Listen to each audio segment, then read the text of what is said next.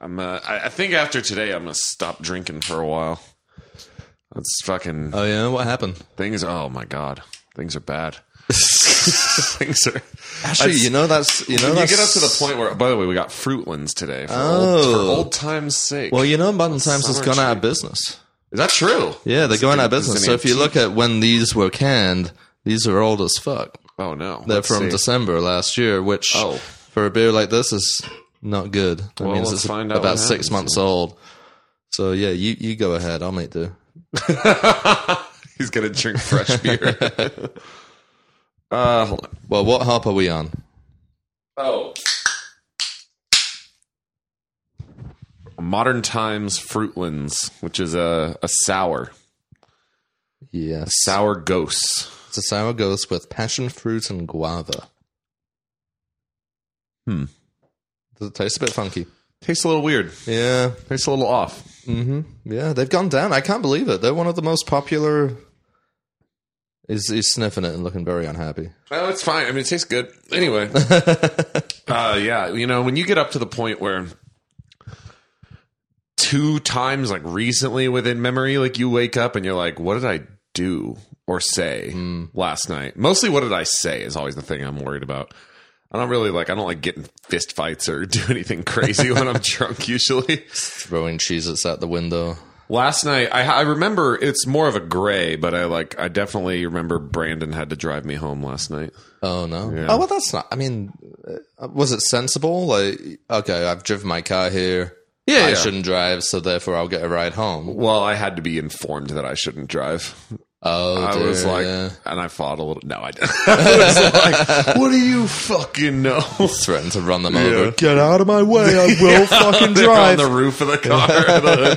No, I was just like, all right, I'm gonna go. And George was just like, I don't think Max should drive. And I was like, no, I'm fine. I'm good.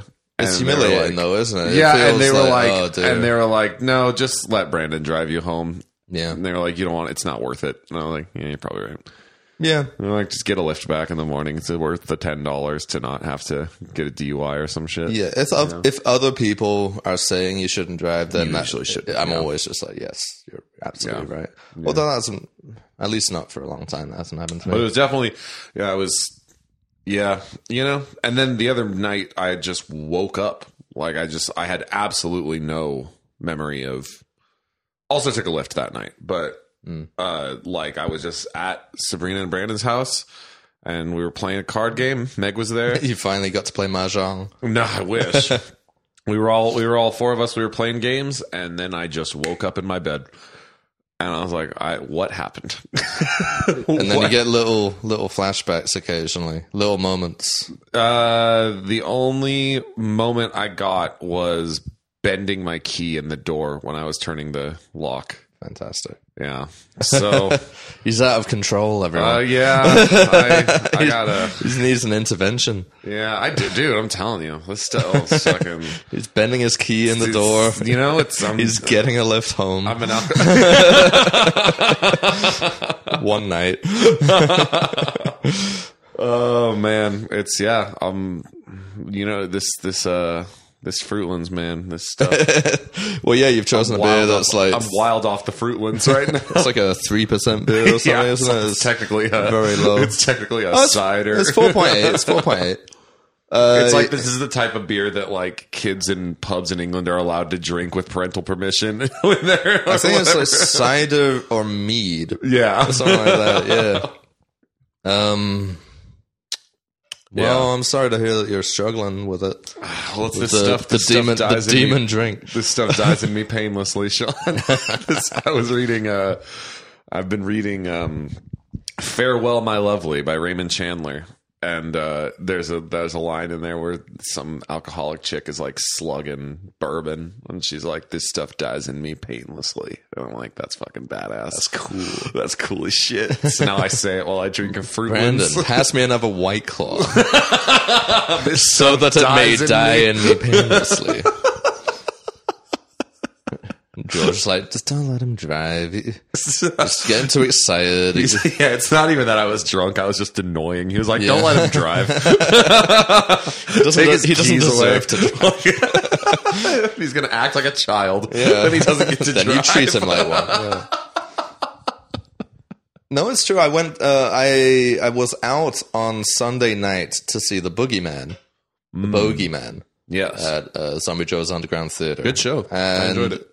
I had fun. Yeah, and I hung around a little bit afterwards. It was their last show, so I was like, well, I didn't really know anyone except for George and Alex in that show. But I was like, oh, I'm out. And like when I make that drive down, into town just to see a show later, these shows are like 15 minutes. Right. It's the same with Hand. So I've driven like 45 minutes to get there.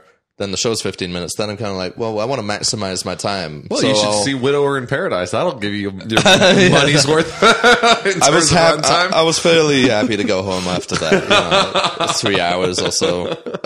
But yeah, so it's happened twice recently, both with Hand and with Boogeyman on Sunday. But I went to the Idle Hour pub bar afterwards, and I was expecting, because I knew that Hand was finishing that night too. Oh, yes. Yes. And so I was expecting the Hands would suddenly start making an appearance. No, I got sick and went home. Yeah, that's what I was informed. Yeah. Because I saw some Hands coming in, and I was like, oh, so you're out. Where is he then? Yeah.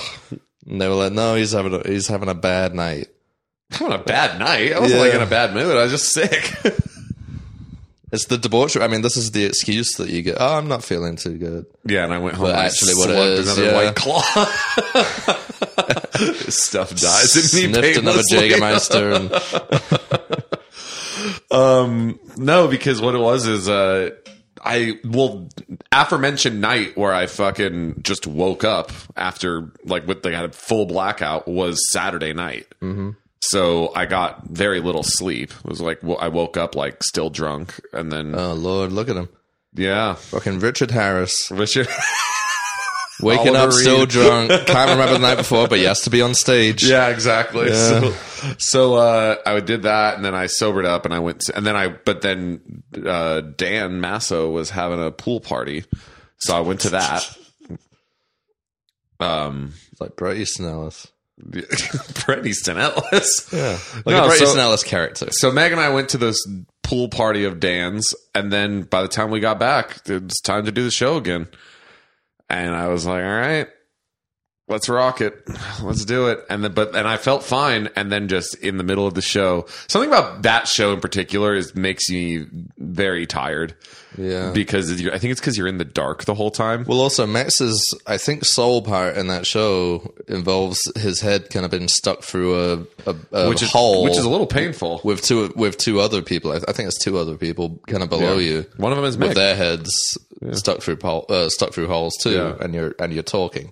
Well, you're pretending to talk anyway. Well, actually, you're wrong about that. That's a little Disney magic for you, because that's not my soul part in the show. I'm sure you'd turn up at somewhere, but without your face being visible. Yeah, it was. I remember your voice turning up at one point, overlaid with a female voice to give it a kind of weird supernatural quality. I was sure it was your voice, with the kind of god lady with the hands on her head. Oh no, that was not. They didn't use your voice in that. No, as well? I think that was just an altered voice. Oh, it sounded exactly like you, and I was like, for fuck's sake. No, I think it was just the edit. Oh, really? I didn't record those lines. So maybe it was her voice that they took and then pitch shifted it down. I have no idea. If that's the case, though, were you to bring her down a couple of octaves, sounds exactly like you. The lady at the beginning? No, the one with the hands on her head. She's about, I don't know. Fucking you're in the show. The one with the hands in her head. I mean, that's actually a fella, but he's wearing a wig and has his voice. Really? Yeah. Oh. Yeah. Good looking fella. Oh yeah. Okay. Well, we're all good looking around here. Kind of Noel Fielding. Yeah. Well, that Noel Fielding is a wig. Yeah. Okay. Either way. But yeah. So in this show, you're stuck with your head over two other people. And I imagine if you were feeling the after effects of a bender, and you're not feeling it, you start belching over them. Yeah, you're dribbling. Yeah, I was the hands above that aforementioned lady, by the way. Oh, really? Yeah, on the top of the head. Oh, okay. Yeah, I should have noticed his sausage fingers. Well, I was also holding a sausage and taking little chops between. Yeah. All right. But yeah, so you felt poorly afterwards and didn't feel like... Yeah, something about that show, like, because especially if there's like a little downtime, then you're just sitting in the dark being quiet. Mm-hmm. And so, yeah. But yeah, well, no, when we're done with that... It sounds tiring. When we're done with those... Sitting in the dark being quiet. It gives you time to slow down and realize how not well you feel. Yeah, I suppose so. And so... It was a very good show, by the way. As soon as we're done with Hand, we, with the faces through the cardboard, me, Meg, and Sarah, we throw that thing to the side and we go to the back of the theater and become the Hands. Yeah. So it's a little movie magic for you. No, yeah, it's pretty clever. There's people running around all over the place. The guy who is the little potion maker guy. Yeah. The legs. I know, he's also the leper. How did you know that? Oh, because I saw through it. I saw right through it. I recognized his feet. Oh, damn. Of course I didn't recognize his fucking feet. No, I met the dude, like, and he told me. I was like, wow, that's good. Oh, he's got good feet recognition. Yeah. Well, he's also the guy who moves the psychedelic painting. Yeah, I recognized him doing that too. Yeah. Even though you can't see a single person doing that. Yeah. It was a good show, by the way. I was Which I thought you had written. Very impressed with David. No. I thought you had written it, and then it turned out it was David. Yeah. Yeah. No, I had almost nothing to do with that. It sounded very Max-esque. Well, I mentioned that to Brandon. I was like, oh, fuck, that was David, really? And I said, that's strange. It sounded exactly like Max. And Brandon just goes, they can both write very obtusely. I was like, fucking fair enough. That's it. He's got it. He's right. It's not about being a good writer. It's about being an obtuse writer. Yeah. This stuff dies in me painlessly, man. What else have I been up to? I feel like we haven't recorded in... It's been fucking like ages. 6 weeks or so. Ages. I think the last time we recorded was talking about Parliament. I don't think we've recorded since then. I don't think we have either. Yeah. Let's hope we don't lose this one. We had a little streak of losing good content. High quality, high energy content, no less. Yeah, and it's a shame because this has happened to us before where we've had like an extended break. There have been things along the way where I've been like, oh, that'll be worth talking about. Yeah. And now, of course, I've forgotten all of them. Yeah, me too. I was thinking, Elon Musk buying Twitter. That's big news. Haven't we? That must have been before.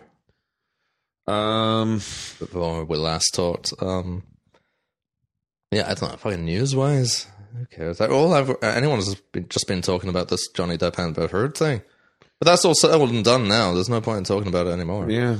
I don't know. What else? I hear... That's a short one, guys. It's sober. There's your fucking PQ. Nah, we just need to get back into the swing of it. Because aside from not having podcasts in about 6 weeks, I don't think we've really seen each other. Even though I've popped to your shows and stuff, but you've always big nuts me in some way or other. Oh, yeah? Gone home to drink on your own. Yeah, slugging my fucking... so that no one judges you. You're sick of people telling you can't drive or telling you to calm it down. I'll fucking tell you when I'm Get done. down off the table. I'm going to drink this 2 Towns pear cider. Yeah, so I haven't been there to take care of you. Made from 100% pears. Yeah.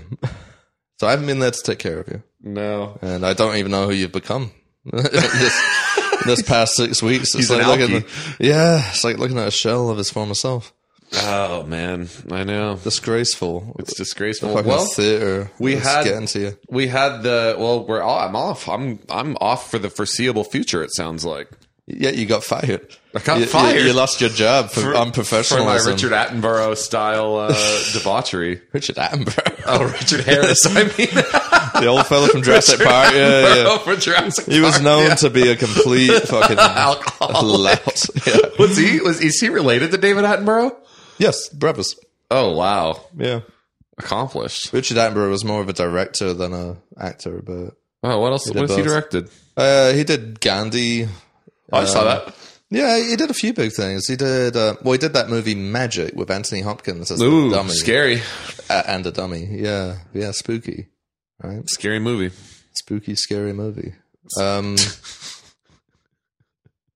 What is there was that documentary about people who were scared of that movie. Or scared of the trailer for that Rodney movie. Asher. Here we go. We're calling back to like the first 20 episodes or so. I gotta watch a fucking Rodney Asher interview so we can start doing an impression of him. That'll really... You never hear him. Yeah, I don't know. In the movies, you don't ever hear Rodney Asher. You just hear, slightly mentally vulnerable people. Oh, I saw talking about I saw Everything Everywhere All at Once. Oh, what's it like? Great. I bet you liked it. Fantastic. Yeah, it's Wolseley. That's very Wolseley. Yeah, I really didn't like Swiss Army Man. Oh, I loved it. Yeah, see, so it's all up your Wolseley. street. Well, yeah, because they're like fucking Silver Lake music video directing hipsters making movies and be like, yeah, exactly. That fucking what's not to love? I know people like you. Ooh, the boys in Highland Park are gonna love this. Yeah. I saw the trailers. Actually, I saw that trailer a bunch of times before every movie I saw in the theaters, and I hated watching even the trailer. What are all these movies so annoying? I haven't been for a while, but I saw what was the last? I saw The Northman in the theaters. How was that? Was it scary? The Northman? Is it a horror movie? No, not really. It's a Viking movie. Yeah, but it's directed by The Witch. It's directed by The Witch and The Lighthouse, depending on what day it is. It's directed by The Lighthouse. Directed by The Lighthouse. Well, I didn't find either of those scary either. Well, yeah, but I mean, is it intended to be scary? I don't think so. I mean, it's got some... Yeah, I suppose it's got some kind of supernatural-ish things, but it's all Viking lore. Ugh. So... Is it boring? It looks boring. Yeah, I had a good time with it. Yeah. I thought it was fun to see in the cinema. It's not a particularly unique story, but then again, it's based on like an old Viking story that was the inspiration for Hamlet. So, yeah, you can't really fault it for that. It's decent. Is there dialogue in it? Yeah. It's a fucking Robert Eggers movie. All he does is... Well, I mean, I just thought maybe it was all... Oh, really? I was thinking it would be like... Oh, but I mean, it is like archaic, like period... Well, obviously it can't really be because they would have been speaking Old Norse. Right.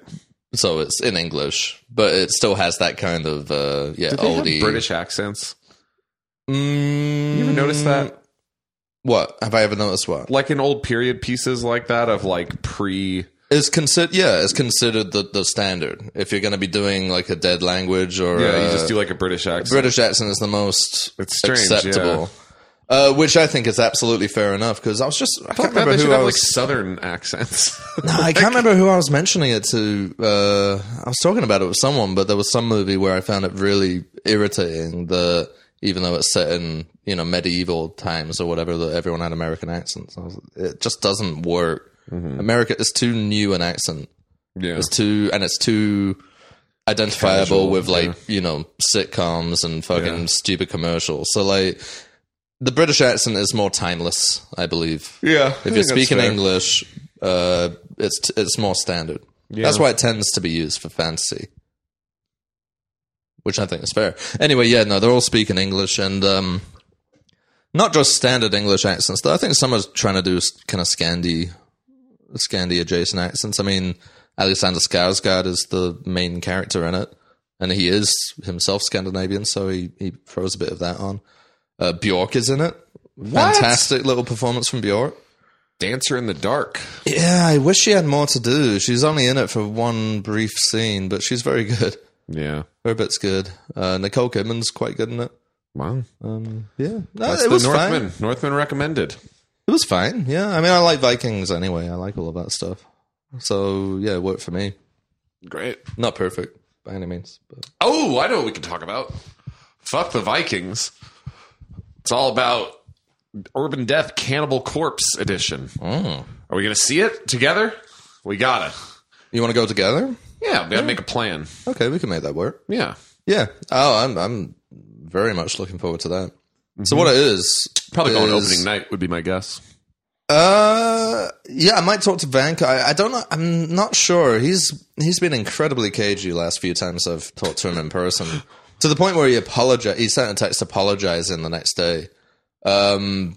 Cagey like how? Like he's not forthcoming with information? No, just more aloof even than usual. And if you know Van Cut, you know that if you meet him, it's pretty difficult to kind of break through the first couple of interactions, right? But this time I went to see the Silent Movie Festival thing that they did, which he did the music for, and he was just in such a foul mood over it.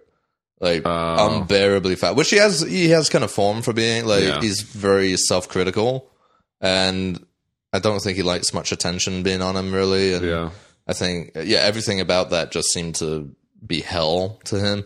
So he was, I was trying to talk to him about the Urban Death Cannibal Corpse thing, and he just, like, basically wouldn't talk about it. He just seemed miserable. But from what I understand, they got in touch with the band. Jana did. Jana, I said it like... Yeah, Jana. You know, Jana Weimer. Jana Weimer. Jana got in touch with them, and apparently they were just like, sure. I mean, they don't have to do anything. Yeah. All they had to do was say, yeah, go ahead, use our name, use our songs. And I'm assuming she would have been in touch with Alex Webster, who seems to handle most of their day-to-day business. So he's a lovely dude. Like, he would have just been like, yeah, sure, fucking go ahead. All they have to do is, I think they said they'd put it on their Instagram or whatever and promote it that way. But I guess for those listeners who don't know what we're talking about, when we say Urban Death Cannibal Corpse, what is the premise of this show? So you got Urban Death. Let's assume that everyone listening knows what that is. Yeah, by now, if you don't know what Urban Death is, you should. So it's an Urban Death show, and the concept of it is Urban Death's comprised of probably upwards of 30 or 40 skits, maybe more. Just about. And each one, in this instance, is going to be themed after a Cannibal Corpse song title. So what Jana did, essentially, was create a big spreadsheet of all the picks for, like, best song titles. And if you know Cannibal Corpse and Urban Death, you'll see how that makes perfect sense. Mm-hmm. You know, if you have a let's say you have a song title like I Come Blood, there's an Urban Death skit in that you could very quickly come up with. Fucked with a Knife. Entrails Ripped from a Virgin's Cunt. Right. Hammer Smashed Face. Name some. Devoured by Vermin. Vile. Yeah, you could bit vague. You could do a lot with Vile. You could, you could do a lot of stuff. Gallery of Suicide, Violence Unimagined. Yeah, there's tons of stuff you could do. Right, so that's basically what they got. Head Shoveled Off. Oh, Head Shoveled Off. Yeah, I don't know if they did many from the new albums. I think it seems, from what I saw of the spreadsheet, it's mostly those first three, like the kind of iconic ones, like Stripped, Raped, and Strangled, and. Yeah, I mean, they got their work cut out for them, but it's a good idea. Absolutely. It's a good idea. It's fun. And they'll be doing that in June. So I'm looking forward to it. But I don't know if Van Cut's doing the music live. I think he is involved in some way, which he normally isn't with the music for Urban Death, but I think he is with this one. Yeah. But I don't know if he's doing live music a la Blood Alley or not. That'd be interesting. I just don't know if he is doing that. So I don't want to promise or assume that. But if that were the case, if he were doing live music, he would probably request that I go at a different time rather than opening night. He tends to do that. Wow. So I would want that. Well, I'm probably going opening night, so we'll see what happens. You have no loyalty to him whatsoever. You're like, all right, fine. Okay. I don't know. We'll see. I'll go whenever. Yeah. I'm not waiting until the end, though. No, my God, I'm going opening night. I've changed my mind. Come opening night with me. Yeah, maybe. All right. Pinks and whites. Oh, for fuck's sake, no. He's just looking around the room now at things that are I don't know what's going on. These are actually very good. These are, from Trader Joe's, little shortbread cookies called Pinks and Whites. But we don't need to talk about that. No. Because I just don't think it would... I know, I need to get back into the swing of things. There's got to be something. Yeah. Maybe it's our posture. Our posture? Should we just set up a little bit? Yeah, I think so. All Sometimes when we do that, it helps. We'll set up. Too relaxed. That's the main problem. Yeah.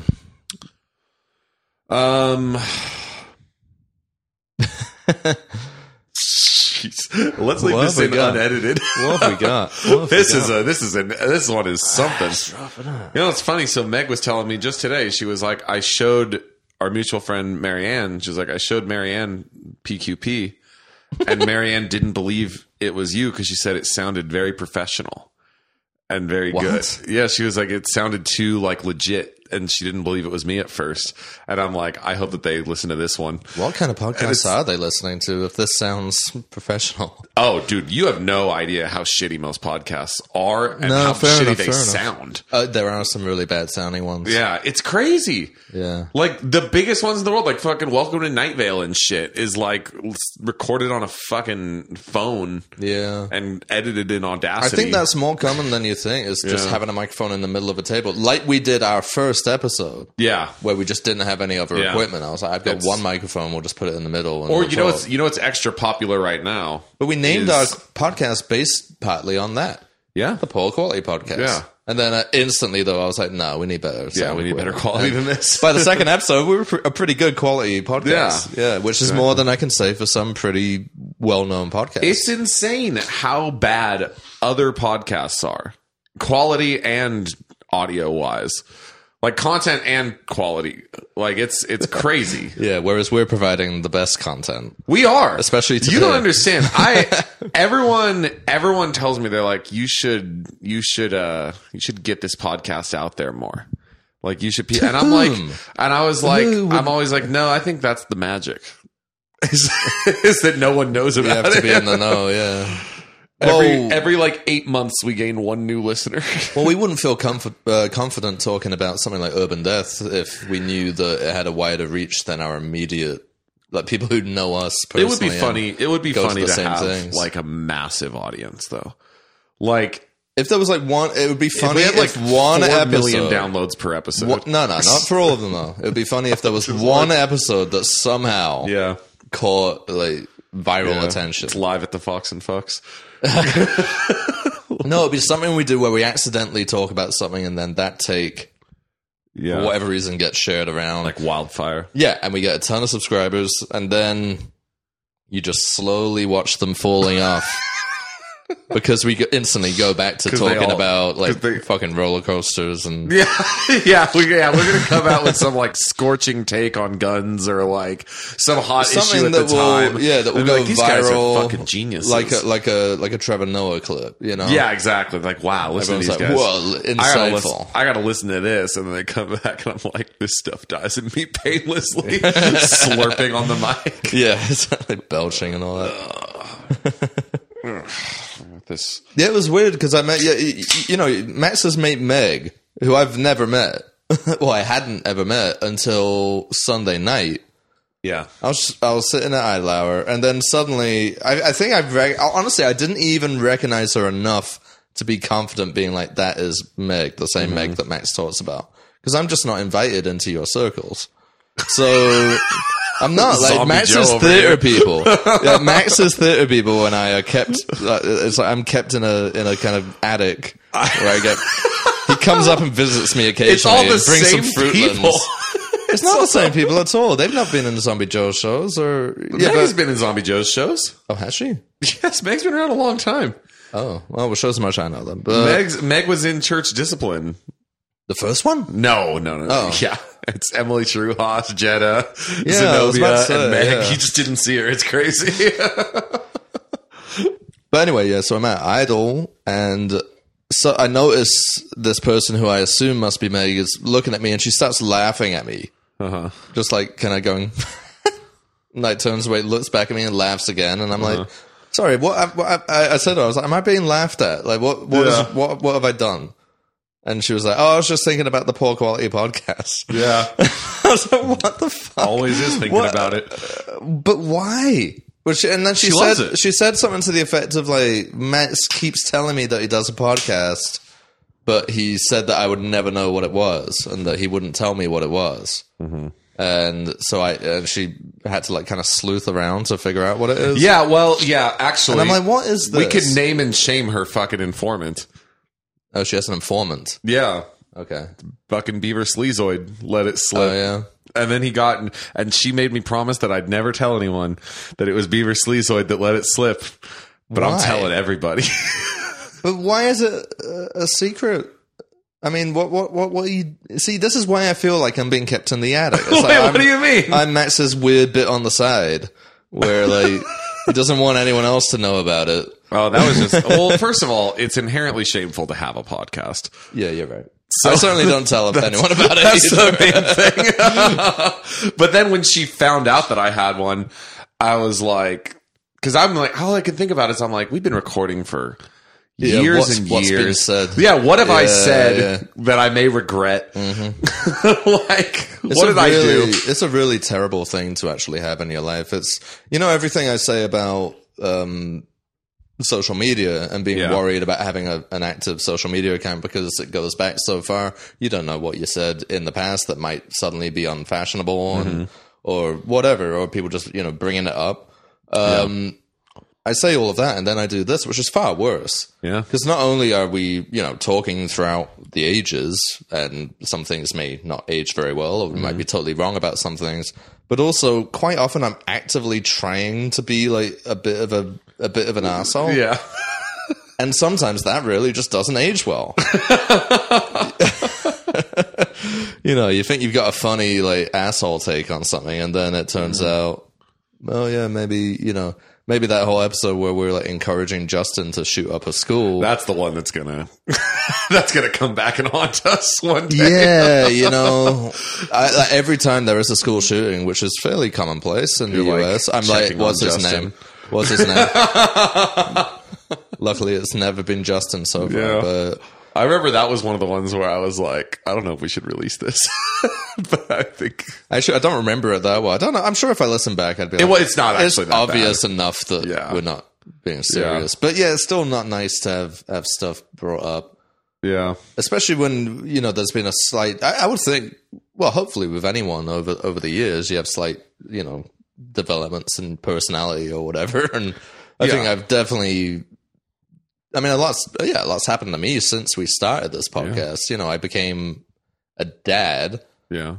Which is, I know it's so boring to say, but it changes you, and my lifestyle certainly changed, and a lot of things about me have changed. So I'm sure if I went back and listened to, podcasts from like early 2019 or whenever, I'd be a bit like, oh, mate, don't say that. Yeah.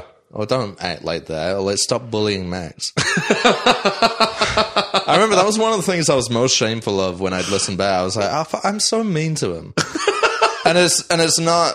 And I remember, I think back to myself, I'm like, well, why are you being mean to him? And I think of all the time that like your bare feet were just like picking up beers with your bare feet like some kind of fucking monkey and belching and fucking, God knows what. And then I remember, and talking about comic books. Start getting mad again. Yeah. You think about it. but I'm like, well, the thing is, I cut a lot of that. I used to anyway, cut a lot of that out from the podcast. So it was like, that doesn't read at all. So it seems like in the podcast when something's been edited is that suddenly I just lose my shit with you over something really minor. I remember there was one episode where you like were kept trying to segue into something, and I just kept like going off topic. Like, you were like trying to put some thought into like segueing, and I was not helping. No, I was all over the place. Oh, Twilight Zone. Yeah, that was the one. I'll tell you something about the Twilight Zone. I remember that specifically because I feel like I had to start the podcast over. Because I was like, I have a good intro for what we're going to talk about today. I can't remember what it was, but then I remember you just being like, well, before you finish that though, have you ever seen the Twilight Zone? Have you ever seen the Twilight Zone? That's what I hope I said. Have you ever heard of this Twilight Zone they got there? Well, I've been trying to get you onto, I'm trying to constantly improve the quality of this podcast. It's very important to me. It's all I've got. And I sent you a clip the other day because it came up on my YouTube feed. It was just like titled Joe Rogan talks about the Johnny Depp Amber Heard case. I didn't watch it. I just said the first 4 seconds. Just watch the first 4 seconds. Well, that's what usually when you send me something like that. I'm busy. I don't have time for your 4 seconds of Joe Rogan. Well, usually when you send me something like that, I'm like, I'll watch it live on the podcast so you could see my reaction. Okay, but you didn't respond that. You just didn't respond at all. And I was like, oh, all right. I've been doing that a lot. Saying there. Have you seen that? You've seen that Johnny Depp trial there. Oh, you've been copying me. It's from me, right? Is it from you? That makes sense. Is this an English way? I was going to say, maybe it's from your mate Pete, but no, I think it's from. Well, it's probably. He doesn't sound very English. Primarily from you. Yeah, Pete doesn't have an accent anymore. But No, I think it's because I've been driving Lyft, and I've been just. You get to the bottom of the barrel for content. Man, I've talked about this before. You've introduced it exactly that way. Yeah, and I've bottom of the barrel for content. The fucking bottom, the barrel never goes to the bottom. Like there is no bottom to the barrel. There's always more. It's false bottoms. Yeah, exactly. Like at a candy shop with the saltwater tap. By the way, that was a rude awakening for me. Hang on, have I just reawoken the Max of the past? Where first of all, he said something that he's almost said verbatim before. Yeah. And then he says, then he compares it to candy shops, and then immediately doesn't finish that thought and is about to segue into, can I guess what it might be? What? Arby's. No, I do love Arby's though. I like how fickle he is. He's not a vegan anymore. Yeah, fuck it. That lasted as long as that relationship lasted. No, I hung on for about 3 or 4 months after that. You just had to slowly reacclimate. Yeah, no. So with the what was it with the Arby's? No. So when you go to a candy shop, false bottom. When you go to a candy shop, we're in the candy shop, and they have the saltwater taffy in the big barrels. And I learned quickly that the saltwater taffy, it's a false bottom. That it's only like this deep. It's only like 2 inches deep. But I was under the impression as a child that those barrels were completely full of saltwater taffy. These are barrels, Sean. These are barrels that are like waist high. Oh, they're as big as a mountain. They are. These barrels of saltwater taffy. I thought that you could. Oh, they're as long as both my arms together. They are. I really did. The fucking ways. I wish I was talking to that guy. Just over. At least there's some kind of passion behind it. But instead of being like, Sean, you wouldn't believe how big these barrels are. Saltwater taffy. They are waist high. It's true though. But I used to believe as a child that you could dump those barrels out. And you could hide in them if need be, or that's why you're banned from all C's candies. Yeah, so going in there, tipping them all out, being like, "I must find the real one." Yeah, it's like looking for the Holy Grail. Yeah. Well, that'd be cool actually if one of them was had real. The Holy Grail in it. Oh no, right. I don't care about that. If one of them was full of saltwater taffy, but just one in every shop. If it turns out the Holy Grail was indeed a saltwater taffy barrel. Actually, have to find the right one. Meg and I went Which to... one would Jesus have Speaking visited? of candy stores, yes. Meg and I went to Universal City Walk. Oh, they have a big one there. The It's Sugar. Yeah. And I was like, it's a horny candy store. Mm-hmm. Not so much the one in City Walk. I thought it used to be. I thought it used to be. I was there with my dad pretty recently. You were embarrassed. You were blushing. No, but remember, I can't remember. I think it might have got deleted from the podcast. So it might have been one of the ones we lost. But I went to Universal with my dad. Oh, and he's a big pick and mix aficionado, like a huge fan. What is pick and mix? What do you call it here? What? Where you go and scoop stuff up, and so you create like a mixed bag. Yeah. Okay, yeah. What do you call it here? It's not pick and mix? Maybe it's... Jesus, I don't know. It probably You're the candy guy. You're the fucking candy man. I don't know. Who can take a rainbow? You better not say that 5 more times. There's a mirror in here. No, it's pick and mix, right? Yeah, I mean, I just never knew there was a name for it. I just thought it was called buying candy by the pound. Yeah, you don't look at any signs. You just storm towards the fucking dive thing. In. Yeah. It's all mine. Your dad must love the pick and mix selection at It's Sugar though, because they've got like chocolate wafers. Yeah, it's actually not, he's not a big chocolate fan. He's a big like sweets fan. Mm-hmm. So like that's what in England we call. Yeah, it's better in England because candy is too general a term. Right. Candy could be like a chocolate bar or like a sour gummy worm. Yeah. So in England, sweets are the things that are like just kind of sugary little things. That's more the stuff I like generally would be like. Right. It's actually funny because in America, we usually say sweets to encompass an even wider thing, also included like baked goods are considered sweets. Yeah, no. So that's all. We've got it right, I think. I think England did get that right. I think we figured out good distinctions, like biscuits and cookies. I think we got a good distinction there.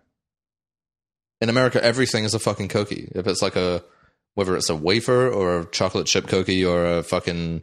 an Oreo. Well, sir as fuck isn't a biscuit, which is something you eat with breakfast with gravy on top of it. Yeah, you see that. Now it's like you've given Biscuit, or you've gone all in on this one thing. That's a biscuit. This one breakfast item. Yeah. That's kind of like I don't even know. It's more like a scone type thing. Amazing. But it's not. Yeah, but Biscuit is It's flaky. anyway. But yeah, my dad's a big fan of all of that. So, you know, it was his birthday. It was Christmas present for me. So I was like, oh, I'll let him do what he wants.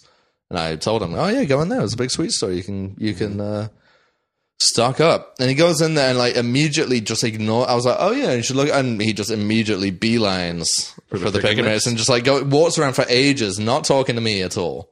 Like not interacting with me, not being like, oh, they have these. Or He's like focused. Zen focus. Wow.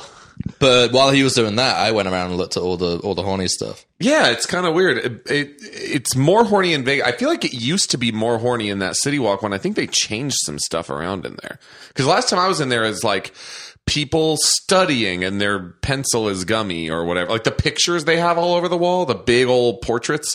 Mm-hmm. But it's in the Vegas one, and in my memory, the Hollywood one as well, it would be like someone like filleting a popsicle, or like, you know, someone with like they're nude but their nipples are like gummy nipples, or like what? Maybe not that hardcore. That's hilarious.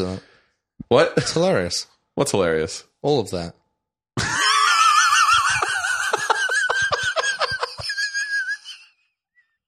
Holy shit! What? What the fuck was that? I'm just trying to shut you up about it. I've never been shut down so hard on this podcast or in life. Oh my god, that's hilarious! All of it. Wow, So good.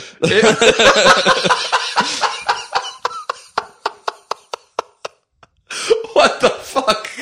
You wouldn't go down that one with me for some reason.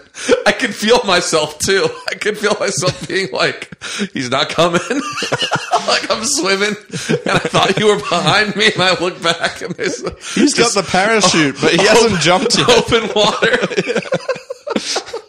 He's got the oxygen tank. Wow. Why hasn't he left the boat? Holy fuck. But I'm also not. The reason it hurts so bad is because I wasn't really trying to be funny. The escalation at the end, I was like, I gotta just say something because he's not reacting yet. But it is also true. Like when you go to the one in Vegas, it is like sexually suggestive candy stuff. And I honestly, I wasn't trying to shut you down. I was more just saying like, oh yeah, isn't that terrible? It's fucking awful, you know. Hilarious. I thought you were. No. Actually, I wasn't. But I liked enjoying your pained reaction to thinking that it might have been a direct slight against All you. of it.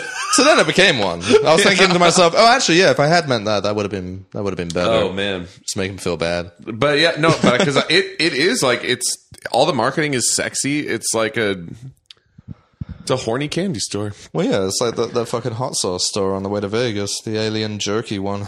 Yeah, but that one's all like blown fire out of my ass. Yeah, it's all like blown anus, shit hell. whole chunks. Oh, yeah, speaking of which, that was one thing that I did intend on doing on the podcast. I'm not prepared for it now, but yeah, I got the Hot Ones hot sauce bundle.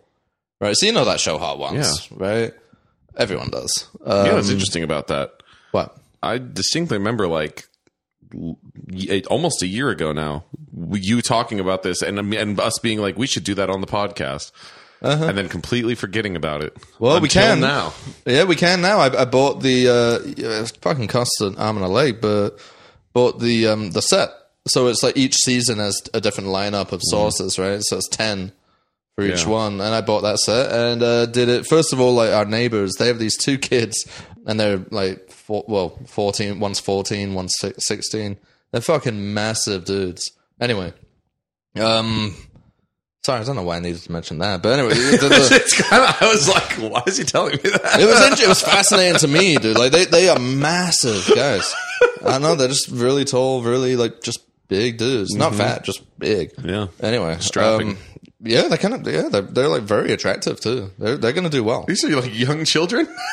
I mean, they're like late teenagers now. I guess one's. Oh, okay. They're like 9, and you're like, they're so big, man. Oh, yeah, these all those 6'4" 9-year-olds you see. You've seen them.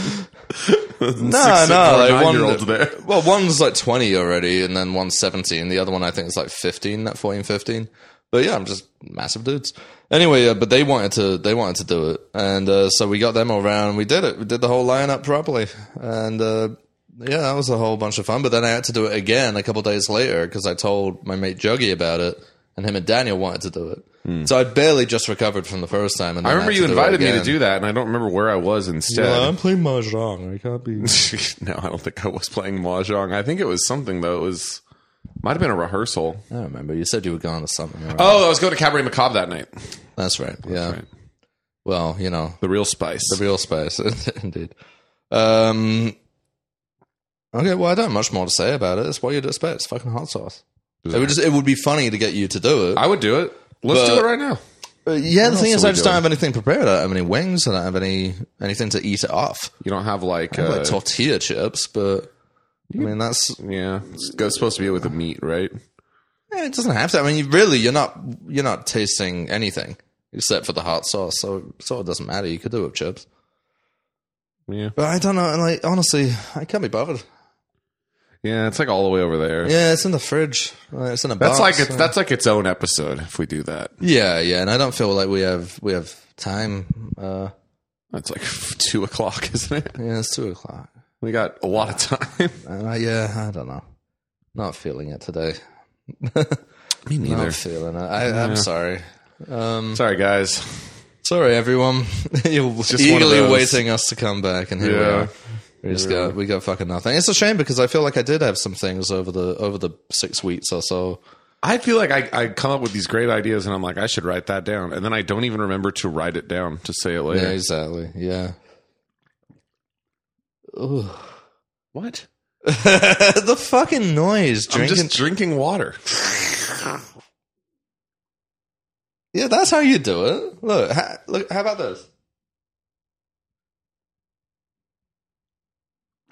Yeah, that's how he does it. He's like, I want the bubbles. I want to carbonate it like one of those soda machines. Well, this is literally non-carbonated water in here. I know, and you're spending a fortune on it too. It's $1.50. Liquid death. Yeah, that's $1.50 only. Yeah, it was $1.69 actually, which probably with the price point is still is quite a lot for the walls. Yeah.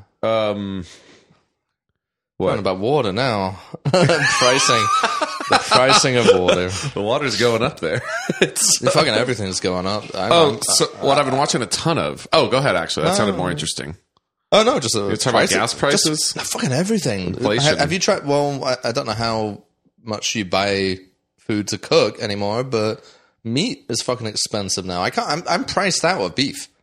I can barely buy it anymore. I never really eat meat of any quality anyway. But pork chops still are the same, it seems like. That's primarily what I buy. Lucky for you, potato chips haven't really suffered. Yes, they have. Oh, really? By a lot. Kettle chips, which used to be about $1.99 per bag, are now, I think they're like... For like a big bag or a regular size bag? For like a regular size bag. Not like the family size, but not a personal bag, like a bag. Personal bag. And they used to be $1.99, and now I think they're like $2, maybe even I think they're $3.99 last time I looked at these kettle chips. Do you think that what is happening more and more recently is because we got these big, worldwide disasters situations that everyone knows about and is kind of constantly on top of because of the internet? Do you think that there's a chance that some companies are just pure taking advantage of it, and that there aren't really supply issues that would require such a big hike in prices? Because also theme parks, Knott's Berry Farm still haven't hired back half of their staff. This is a year now after reopening after COVID, and they're like, COVID, sorry. Yeah. So everything sucks. On a normal Wednesday, it's a 120-minute wait for Ghost Rider. Seriously? Yeah, I keep checking, because I bought an annual pass for them fucking again. I keep wanting to go down, and I can make some weekdays free in the morning, which should be, but I keep checking the times, and sure enough, no, it's always fucking 90 minutes for Jaguar. There's stuff you can do there that isn't the rides. You can go to the ghost town. No, but it's going to be full of people because they can't get on the rides. That's true. I'm saying that I think there are a lot of companies who are taking advantage of global problems to either Supply make more chain money, shortages, and to make cuts, make more money. Disney have done the same thing. have they? Yeah, big price hikes. Some things still not reopening, like some of the restaurants especially. They're just not hiring the staff to do them, but they're charging you more for it. I think, call me a cynic of capitalism, right? But sometimes I don't think they really care about us. I don't think they particularly care. I understand why you feel that way when you're in a heightened state. When I'm angry, you need to calm down. That they care and realize that actually they're doing the best they can for all of us. Yeah. No, it's really starting to annoy me. I believe the meat thing kind of, but honestly, actually, no, not really anymore. I understood when they were having to shut down farms and stuff because of COVID. I understand that. I don't understand why it's like now that's been a permanent increase. I think we're being fucked over. And I have been seeing, this is fucking one of the things that those conspiracy nut jobs have been saying for about 10 years. They've been saying that we are moving towards eating insects because they're cheap and plentiful. Yeah. Have you been seeing fucking insects all over the place? Not in the wild. I've been wondering. In shops. Like, what are you talking in shops. I have never seen this before, but in several shops over the last few months, I've been noticing them up front, big packs of crickets. Oh, actually, now that you mention it, I did just see some at It's Sugar. It's Sugar? Oh, at It's Sugar they had some? Yeah. Well, you can imagine that because it's kind of like a novelty joke. store, yeah. But no, all over the place, and especially like hipstery kind of places, it's getting like hipster cred now, eating cockroaches and insects and stuff. Wow. And I mentioned it to the dude because I was up at I was buying beer from like this craft beer store in West LA, and I saw that they had this big selection of crickets, and they were all like, it looks kind of like weed packaging, that like kind of hipstery, like. Yeah. Yeah. And I was like, oh, you're fucking selling these now? And he's like, well, yeah, did you know that like actually 85% of the world eats insects and just wheat? And I was just like, oh, yeah, I'd heard something like that. Weirdly, I've never been to one of those places. I've been around, but I've never been to a place where everyone is just eating insects. Well, who's a big advocate for insect eating? Brandon? No, I mean, probably. I would imagine. Yeah. Libby. Yeah. Libby. Mm-hmm. The vegan Libby is fine eating insects. She says that she would rather, if people are going to eat animals, she would rather they go toward insects because it's like eating crickets. They're not cute. Well, are they? That first of all, they're kind of gross. No, it's because apparently eating insects. Cows are kind of nice. She does love cows. I like cows too, but they are for nothing else. Well, yeah, she said her overall plan, she said, is just let them go extinct once we stop eating them because they only exist to. Oh yeah, that's the true animal rights activist. Well, they're also let's eradicate the entire species. No. She said let them go extinct. Let them just starve and fucking fail as a species. Forcefully making new cows. Yeah, just let them go away as a species. Which, by the way, all extinctions are very peaceful and amicable. It doesn't ever involve, just animals starving to death and not being able to survive on their own and being prey to other animals. Well, I think that it's more about like it's more about like a mother cow is like having a semen-covered glove shoved up her vagina every time she can some even people possibly pay for that do in it. Los Angeles. That's true. Like I'm saying, wait, to have it done to themselves or to go out and do it to cows? A bit of both. Oh yeah, a bit of both. But there are some immersive experiences which that's basically what you're paying for.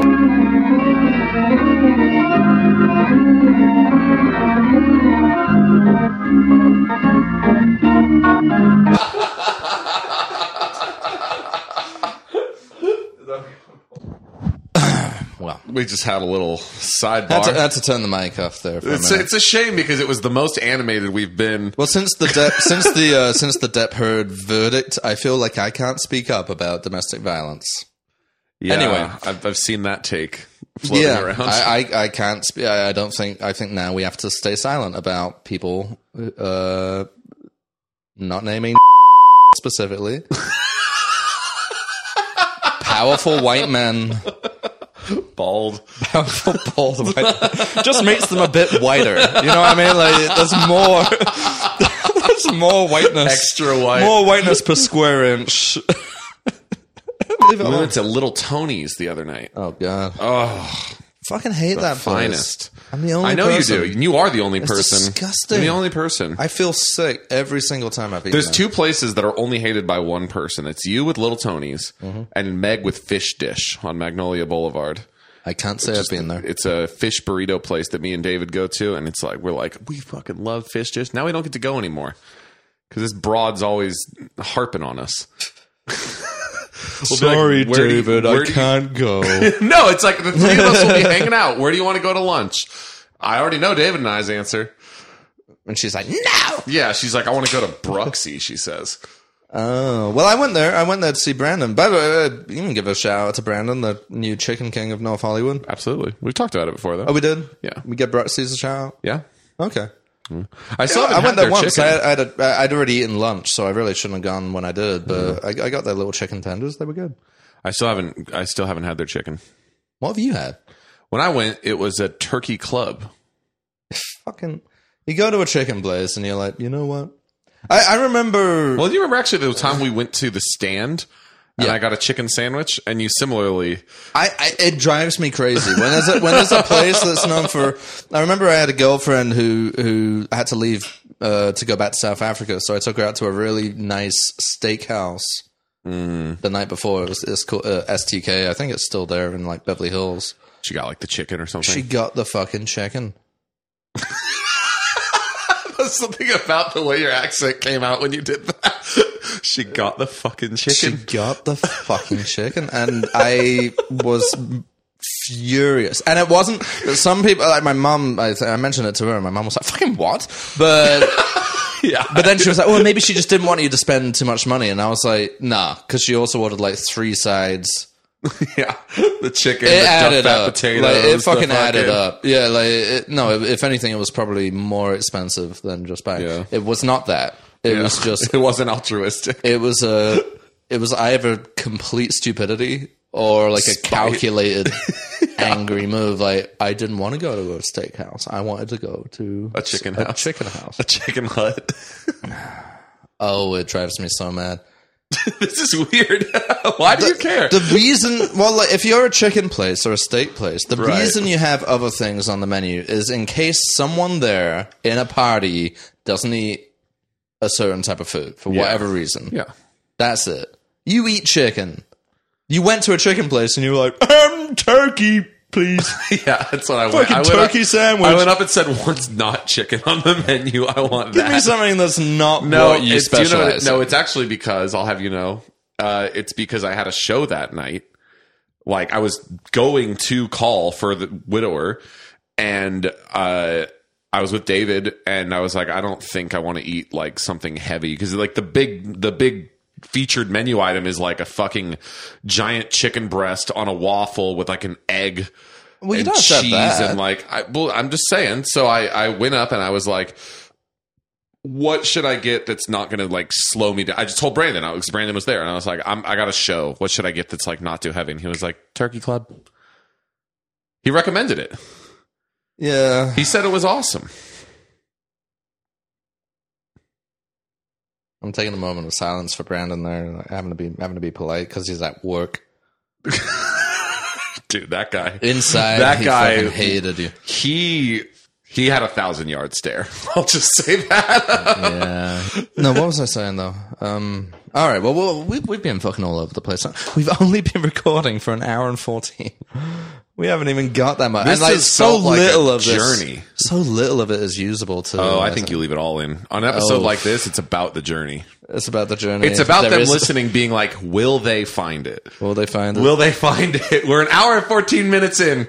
Will they find it? I think we would have found it but I already know just by looking at you that you have not seen the Sex Pistols series. What do you mean by looking at me? Just by looking at you. I know you haven't watched it. Let me ask you a question. Why would I watch that? Exactly. That's what I mean when I look at him. I'm like, well, why would he do anything? Why would I watch a mini-series about the Sex Pistols or whatever it is? Well, because it's highly contested. Well, first of all, is it a documentary or is it it's a music biopic, essentially, spread over 6 episodes. Oh, God. So it's going to be like... It's by Danny Boyle. Oh, God. By Danny Boyle, and it's got Disney money behind it, which, there's nothing funnier than that already, that Disney have made the biopic about the Sex Pistols. Yeah. But not only that, but John Lydon has been very vocally against it. Oh, he hates it, does he? Well, he even brought it to court last year, trying to block the music from being used, and he got sued basically by his bandmates, who are getting most of the money from it, I think. Yeah. So he got shut down by them, but he's been fucking mad about it. And we've talked about John Lydon a bit before. He's been giving these opinions like online? Yeah, and in interviews. Straight from the horse's mouth? Straight from the horse's mouth. No filter? No nonsense. No nonsense. School of hard nuts. Soup to nuts. Yeah. And he's like a fairly ridiculous figure. I just noticed the other day when I was reading up about it that he's taken like a bi-weekly slot on Piers Morgan's talk show, and it's called like Uncensored with John Lydon or something, and it's a bit where eat your pine nuts. And Piers Morgan, like the epitome of like the fucking establishment, like the most boring reactionary shit. Well, he's like a big conservative pundit, right? Piers Morgan. Yeah. And he's got Johnny Rotten on his shit. Like, this is how bad the world has got. Like, whatever fucking eldritch being is dictating the horror of the world has decided, all right, let's take Johnny Rotten, like the iconoclastic, anti-authoritarian, anti-monarchy, anti-establishment, blah, blah, blah, icon for so many people growing up from the 70s to the 80s and 90s. Let's take him and just pal him up with Piers Morgan to talk about how the Queen's all right, actually. And that's what it was. She said it was I saw this on Twitter, actually. I logged back into Twitter as I do to glance at the feed for 10 seconds, like once every 2 months, whenever I'm on my desktop computer. And it said, it was like an article headline that said, like, John Lydon says that he deeply respects the Queen as a person. Yeah. Where the fuck is this coming from? It's also, I'm like, is the Queen in the news right now or something? It's her Jubilee this year, but the Sex Pistols did that song, God Save the Queen, which was released over Jubilee, over the Jubilee in the 70s. Mm-hmm. So he has, some history of that. He used to get attacked in the streets, supposedly, on account of that song, by... I'm assuming it's Queen ironic. Fans. Not Queen the band fans, but the Queen fans. So it's not an actual pro-Queen song. No, the Sex Pistols, weirdly enough, didn't really. Hey, you say that, and yet I just saw a headline. No, that's what I'm saying. Dude. Like he has gone up, and I think this is happening to a lot of people who were one way, and then in these somewhere in the sort of scheme of the culture wars, right? They have ended up sympathizing more with the conservatives on one side, and then finding that they have to basically pander to the conservatives now in order to rather than just being Bret Easton Ellis, just being comfortably in the middle. Yeah, so Bret Easton Ellis is a good example. Fucking Stephen Fry, I would argue, has been pretty directly pandering. Well, anyone because you know why? It's because anyone who came out on like an anti-PC sort of platform when that was the height of the culture wars, like the language policing stuff. Yeah, like John Cleese too. Yeah, they got like lumped in with the conservatives, and now they have to be like.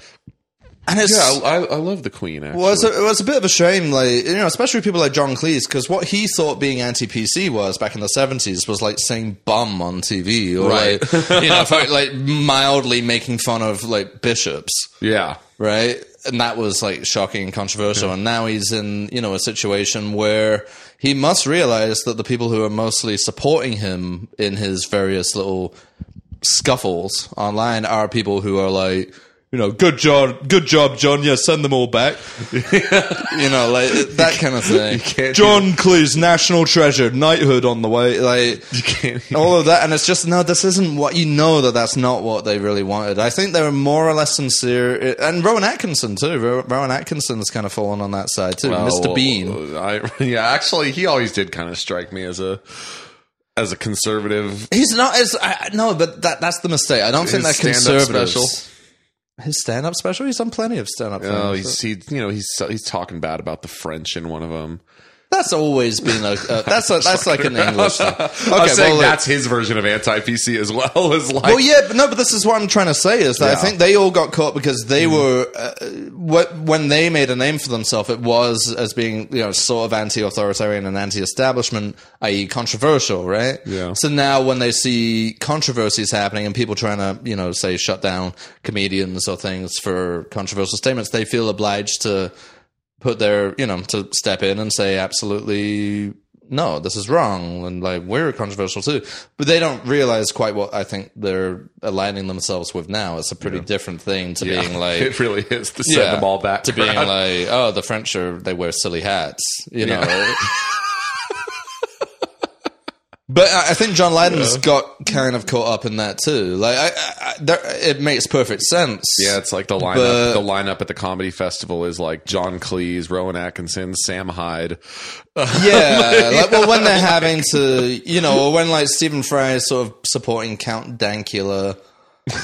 No, he's not. Is he? He was one of the people who supported him at the time. Which he should have. No, he was right too. But the problem is it brings them in. But I'm just like, why does Stephen Fry know who Count Dankula is? He's on Twitter. He's on Twitter. No, Stephen Fry, to be fair to him, has actually put his neck out. I mean, he's obviously in a position where it's pretty hard to cancel him. Yeah. But he's put his neck out for a few people. Like the guy who tweeted about if there's something about he was waiting for his girlfriend at Glasgow airport, and he says if they fuck this up one more time, I'm going to blow the whole place up. And he got like arrested. And oh my god, Stephen Fry I think he actually went to the courtroom to defend him. Yeah. And that's all fair. And I think they all, even John Cleese, I think their hearts are in the right place.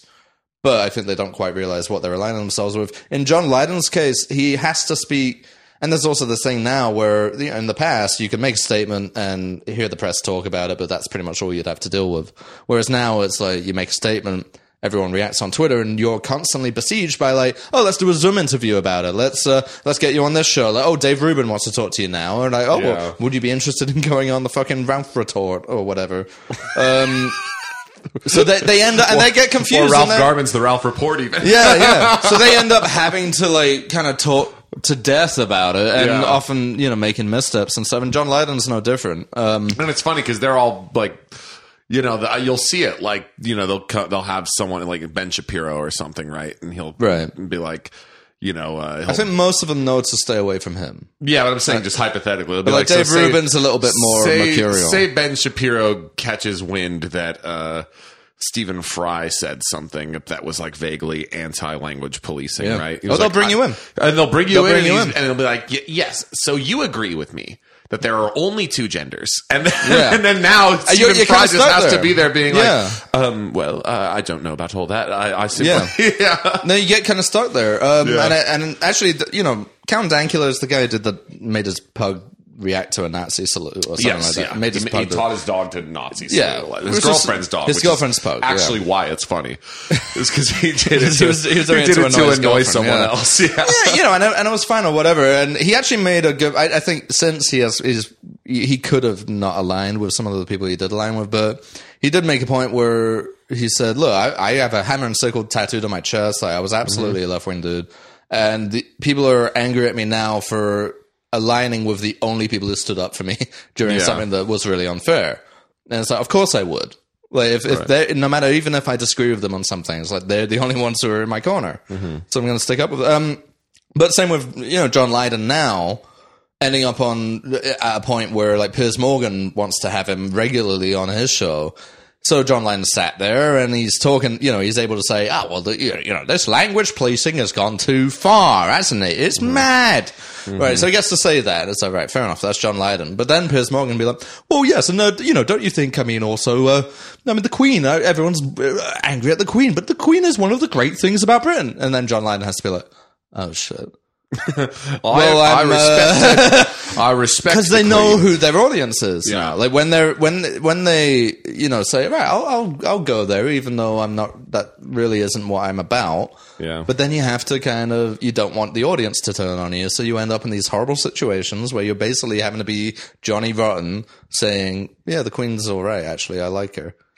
That's fucking embarrassing, man. Well, embarrassing. Another one that got brought up in the thread under that was someone talked about how they saw Henry Rollins on a speaking tour, and he was berating some public figure who at the time met the president, who at the time was George W. Bush. And he was berating this person for slouching when he got to meet the president in the Oval Office. Henry Rollins, taking this bizarre, like, neocon. I can totally imagine that. Fucking ooga booga, fucking chest waving, patriot shit. Chest waving, flag waving, chest pounding. Yeah. Well, that guy. I mean, if you've seen Henry Rollins, he's got some tits to wave around. That guy's huge. No, he's tiny. Actually, he's very small. No, he's ripped. Like he's got giant pecs. He's got like that kind of like. Was that 80s hardcore punk? Yeah, he's very short. Yeah, it was about, and he's wrinkly too, like really wrinkly.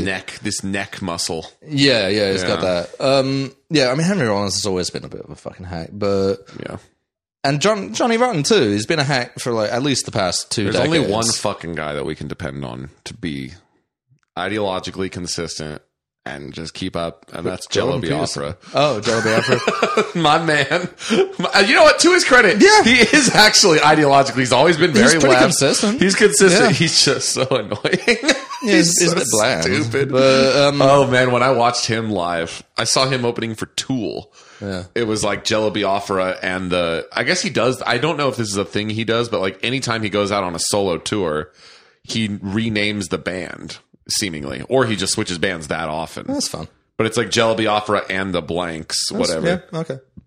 But everything they did when they'd play is he would, because I didn't even know he did music.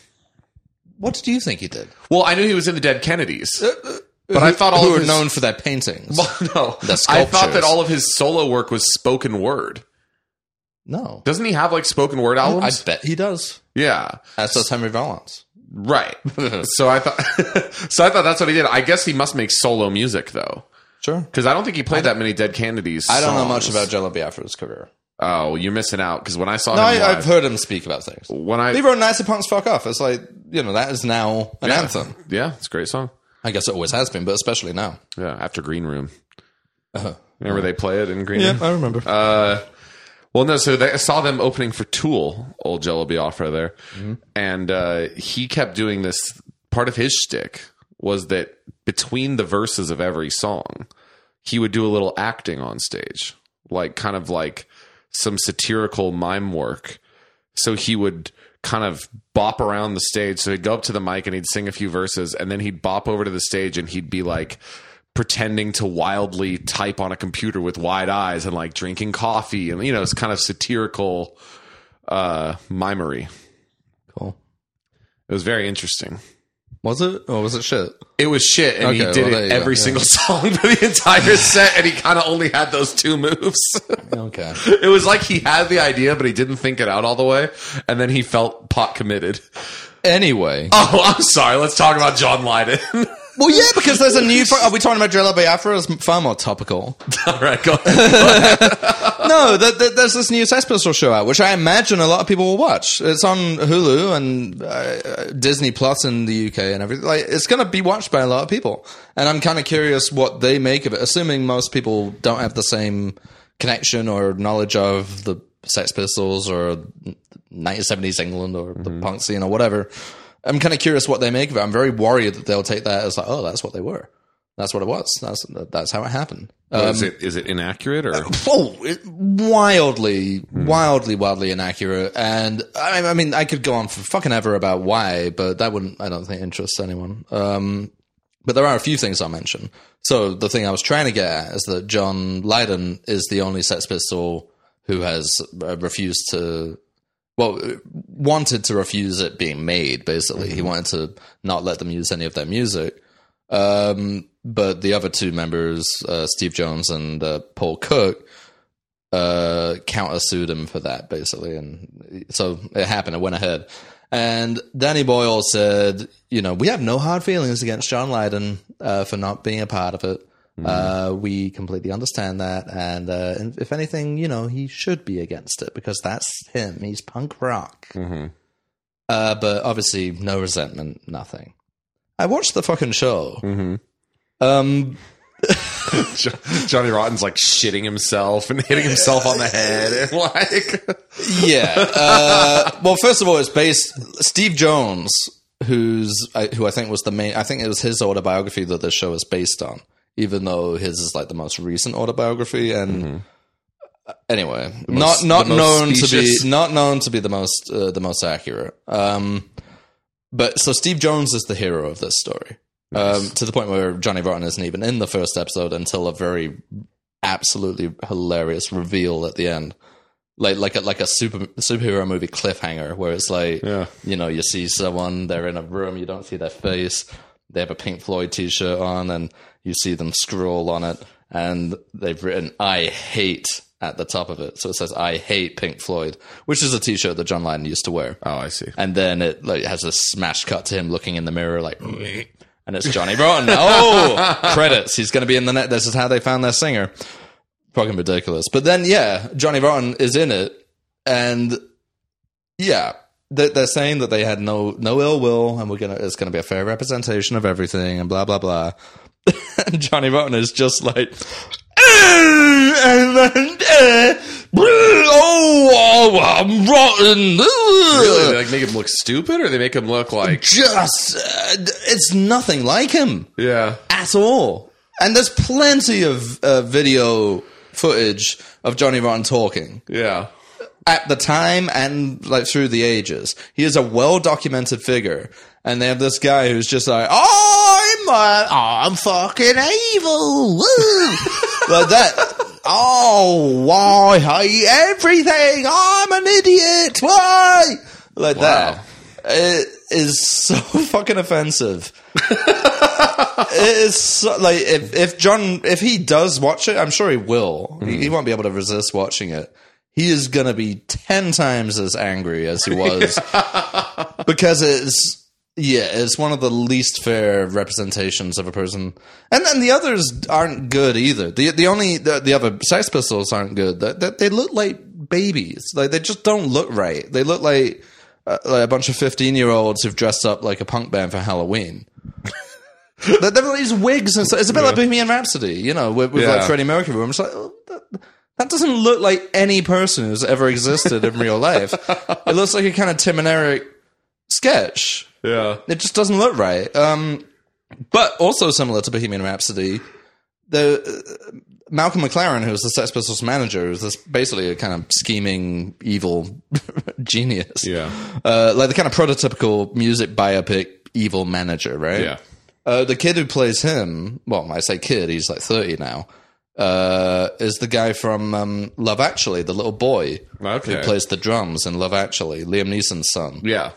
And I actually got called out. I got fucking cancelled by Robert for mentioning that on the Slack, because I said, the kid from Love Actually is actually really good. He does a good Malcolm McLaren impersonation. He said it was a spoiler. And Robert Foley's like, it's such a shame that he is now 32 years old. His name is Thomas Brodie Sangster.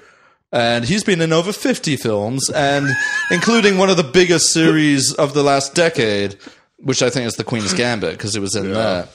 It's such a shame that you'd still refer to him as the kid from Love Actually. Well, and it's like, first of all, if I'd said Thomas Brodie Sangster, 99% of people would not know who I was talking about. Mm-hmm.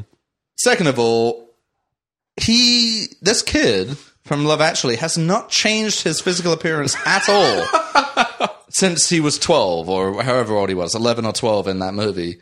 It's a basic part of growing up that you're supposed to change your face at one point. He's forgotten to do that, and now he looks like the kid from Love Actually, just a bit taller. Like they put him in a microwave and he grew. When I say the kid from Love Actually is in it, everyone knows exactly who I mean.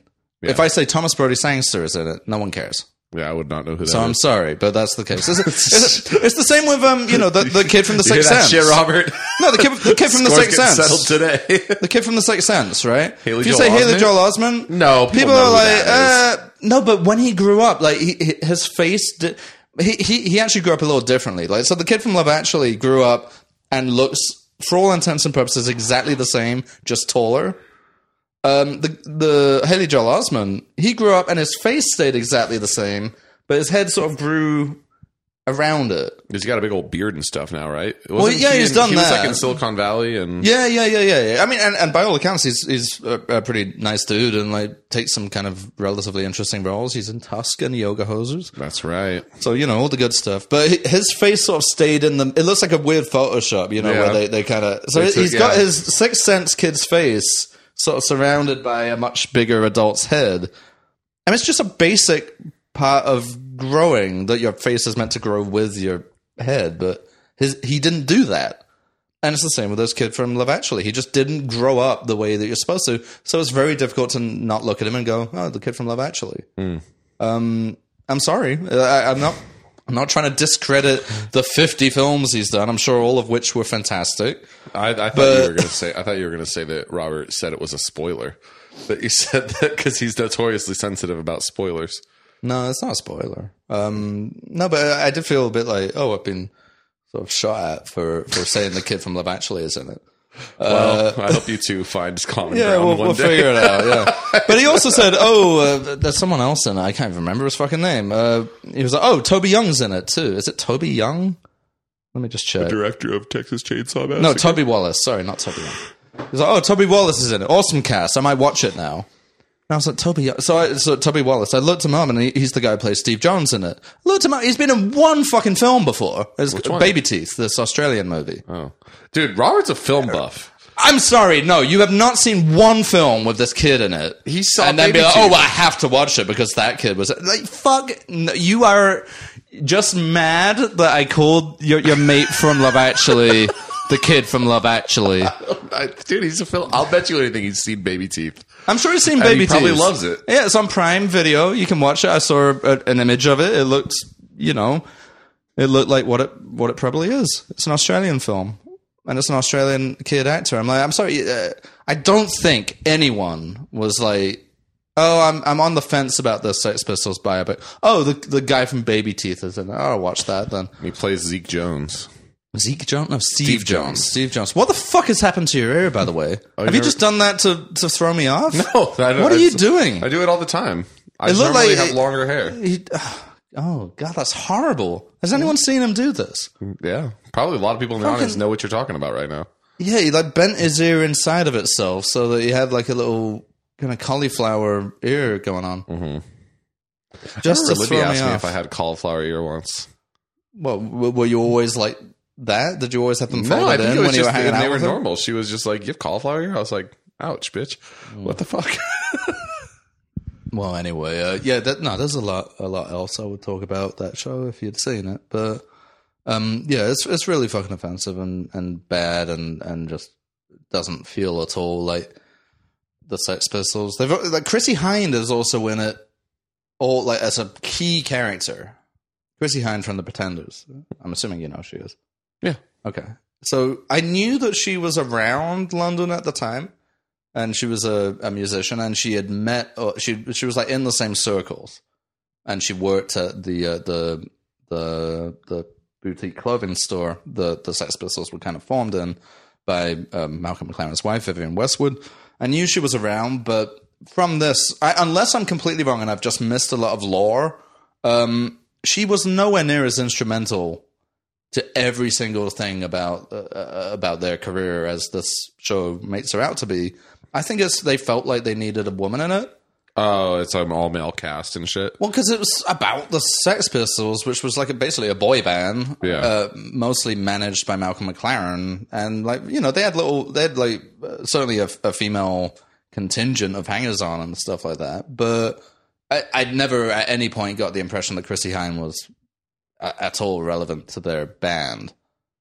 From everything I've read, and I've read a lot. I've read 2 of their autobiographies, and they maybe mention her in passing. But in this, she's like a Zooey Deschanel kind of girl next door figure who Steve Jones is in love with, and they have like this whirlwind romance, and it devalues Chrissie Hynde as well as everything else. It's just really horrible. It's just a horrible, horrible show. Wow. Horribly written. There's so much of each show is just spent with people saying like, "We are gonna burn this country to the ground. We are gonna That we're like type of shit? assassins. Yeah, we're gonna fucking." Sounds like the fucking American Idiot musical. It literally, yeah, it's like that, you know. And I'm sure there was plenty of embarrassing shit said by, said by people in those kind of circles at the time, but not all the time, and not always, and not like, you know, sitting on the bus and thinking up, Anarchist, Antichrist. There's a hell of a lot. All the music biopic, kind of tropes are in there too. With like, wait, what's that you're playing? That sounds a hell of a lot like Anarchy in the UK, the popular Sex Pistols song. There's a lot of that. There's also a lot, again, much like Bohemian Rhapsody, there's a lot of score settling from the other two members, reminding everyone, I wrote the lyrics to this one. Or I actually came up, Pretty Vacant, I came up with most of that. Because, most people assume it was the Sex Pistols, not just this one guy. That happens in the Bohemian Rhapsody thing all the time, where John Deacon will poke his head and be like, and I've written this entire bass line. So what do you think of that? What? Yep, remember? It's so fucking... Stop that. Stop that. You were a band. Just stop with music biopics. Or you know what it really is? You know what it really is? Stop with music biopics that have the involvement of anyone in the band. Mm-hmm. Like, don't allow them to be part of it. Well, we got this Elvis one. Actually. Oh, what's There's that? a new one coming out. Elvis. I don't know if you've seen the trailers. Elvis. No, I'm stoked for that, though. That was shit. Why are you stoked for that? Baz Luhrmann. What about Baz Luhrmann? Yeah. That makes you stoked. Yes. You've seen The Great Gatsby? Yeah, it's good. What? It's fine. But have you seen Moulin Rouge? Yeah. Moulin Rouge undoes whatever else. He gets a pass for life for Moulin Rouge. It's not. And Romeo and Juliet. They're both fine. Moulin Rouge do I think if I was thinking, right, Elvis Presley, who would do a biopic? First of all, it should be Baz Luhrmann. No, it shouldn't be, because it's going to be Baz stylized. Luhrmann. Yeah, you'll have fucking Lady Gaga and to redo some of his songs. Thank God. I don't think they have any of his. I don't think they're allowed to use any of his songs. Actually, that's even better. That sounds very interesting. This is the fucking problem with film criticism right now, where they're just like, yeah, awesome, make it as ridiculous and stupid as possible. Well, what would you? That's great. You want a straight ahead Elvis biopic? Who gives a shit? Just a good one. No, just a good film. It's going to be good. No, but that's not what I'm talking about. Here's the trailer. Here's the trailer that's coming out that I saw. Okay. Weird Al Yankovic is getting a music biopic. It looks to be is he in it? A la Private Parts? No, it looks to be... That would make that good. That'd be good. Yeah. It looks to be satirical. It looks to be like... No. It looks to be parodying... Are you kidding? Because I didn't realize, because all he's been teasing on his social media, like, oh, we're making this movie about me, and Daniel Radcliffe is playing me. And I thought that was a joke at first, but it wasn't. And then I was like, why would they make a movie about Weird Al? But then I watched the trailer, and it very much appears to be like a mocking Bohemian Rhapsody, the Elton John one. So it's like, it shows... That's been done. It was called Walk Hard. They have done the they music. also had Pop Star. Remember that? Yeah, but that was not good. Pop Star is much better than Walk Hard. No, you're wrong. Walk Hard sucks dick. Walk Hard was a lot funnier than fucking John C. Reilly, close personal friend of the theater, by the way. Mm-hmm. He is good in that. Walk Hard was perfectly fine. No, it's not. First of all, look at what it was making fun of. First of all, Walk Hard was making fun of a specific movie. It wasn't. It was making fun of a ton of them. Are you fucking... Did you watch the movie? No, you didn't. I did. You did not. I did. It was making fun of a specific movie, was it? Walk the Line. Walk the Line was one of 10 that it was making fun of. Which other ones? Hence he goes through... Oh yeah, remember in Walk the Line when Johnny Cash went to India and hung out with the fucking... in an ashram? Yeah, but that's not from a movie. That's just Beatles lore. Yeah, it's based on tons of different music biopics and documentaries and stuff like that. I guess it's also largely based on The Doors. A lot of things are directly taken from The Doors movie. Yeah, that's true. There are tons of little things in there. Yeah, it's a work of genius. Its framework may have been Walk the Line for the because that has the most generic, that kind of almost defined music biopics in a way. Yeah, it had the most generic thing with the parents in the South, and then he grows up and whatever. But I remember I've seen it. I remember the scene where he's like, you don't want no parts of this. And he keeps getting into various different drugs and he keeps you don't want no part of it. That's funny. Yeah.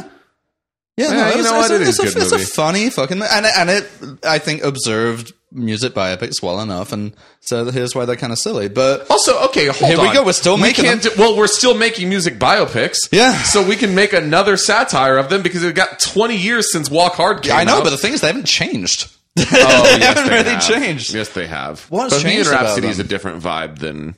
Not really, honestly. It's just. I mean, I it's haven't just seen worse. Bohemian Rhapsody or Walk the Well, Line, so... Okay, well, there you fucking go. No, it's exactly the same formula. Exactly the same formula. I can't be bothered to watch these shit movies. I don't blame you, but Yeah. don't talk about them with any authority. Then, I have seen Private Parts. okay. It's good. Well, yeah. I actually quite like that movie. If you're gonna make an autobiographical movie, that's one way of doing it. I love Howard Stern. Not nowadays. Here we go again. Yeah. Or really in the old days either. I guess I don't love Howard Stern, but I have a morbid fascination He's shown with him. what he is, Oh, well, nowadays, and for sure. and what he always has been. I think. You know what? No, I think he always was. I think it just depended on what the tone was at the time. You know, when you have Dr. Demento, or what was the guy that he was obsessed with? The radio dude, Jot. that he was obsessed with? Yeah, it was in the movie. Well, that he had a rivalry with? No, the one that you really liked. I don't remember. I think this. maybe they later did have a rivalry. Yeah, that's that guy who Well, won't let Don him in. Imus. Don Imus. Yeah, maybe it was that. Because he and Don Imus hate each other. Well, yeah, but he was into him before he became famous himself, right? He was trying that to might be true. He was trying to copy other things. I don't know. Yeah, he was, and then he just got he took it further. I know they worked together. I remember that Howard and Imus have always hated each other, and I actually thought it was quite cool. It was like the last legitimate moment of Howard in his latter days where he's just like, I love, we're gonna, like, he just loves the establishment. He loves everything now, and he's like, yeah. And he talks often. He's like, I was so angry back then. He's all but disavowed his entire life's work. Yeah, which is fine. Isn't Gary the Retard now Gary the Conqueror? I don't know. I think he, if I remember correctly, and this was a few years ago, but he made a big point about how, like, it's wrong to say retard. You shouldn't do that. Now, this is someone who spent most of his career saying it. Now that he's already a billionaire off of saying retard, now it's wrong. Yeah, like, there's something really disingenuous about that. I have to say, though, he has mentioned my mum by name on his show, and yes, he has. He loves it, and he's always really nice about her. So I might be a little like, all right, if that was the old Howard Stern, he might have had other things to say about her. Yeah, that's so true. I got to be a little grateful, but I will say though, one of the things that's interesting about him, like that's why I said it was like one of the last moments of realness I observed in this latter days Howard is when Imus died recently. I think it was like a year ago or something. That recently? Was it? I mean, maybe he would have died ages ago. He was old. No, he was old, but he died fairly recently. Let me look it up. When did he die? It might have been like 2020 or something. Well, while you're looking that up, I'm going to spit on someone's grave here and say, Norm Macdonald, not that funny. Yes, he is. I am trying so hard to see December 2019 is when. Oh, he must have been what, 90 or 80? Yeah, he was quite well. He was born in 1940, so he died at 79. Wow, I thought he was a lot older than that. He's just one of those guys who perennially looked old. But Norm Macdonald, can we talk about that? Wait, no, hold on 1 second. So they went to Howard for comment on it. A lot of people were hitting him up. They're like, do you want to come forward and be like, I was wrong for all the things I said about Imus? And he was like, actively like, no, I'm glad he's dead. I hate him. I still hate him. I will never it was just so awesome that he didn't do the thing everyone does when that happens and like renege. And, well, John Lydon did it with Malcolm McLaren. Oh, really? Yeah, Malcolm McLaren, who he had absolutely hated, wrote almost most of his autobiography is about how much he hates Malcolm McLaren and would piss on his grave every day if he lived nearby. But then he dies, and John's like, well, he was an entertainer, and he was entertaining to me, and we all loved him. And I heard that people were arguing at his funeral, and what a shame that is to disrespect this dead man. What? You can't have it both ways. I'm always honest. I always say what I think. It's like, well, what do you think? Two different things all the time. What he thinks is that you should respect the dead, respect the queen. Yeah, respect but when they're alive, he's queen and country. He's like James Bond. That's what it's looking at right now. Yeah, I'm gonna piss real quick. Me too. Let's take a little piss break. No, Norm Macdonald's funny. You know what's interesting about Norm Macdonald? I'm not saying he's not funny. I will say I'm not this. saying he's not good at what he is and what he does and stuff like that. It's always fine, but I've still not found any example of him being like, oh, this guy is super special. He's the funniest we've got. Because I've heard a lot of people saying that, especially after he died, which you expect.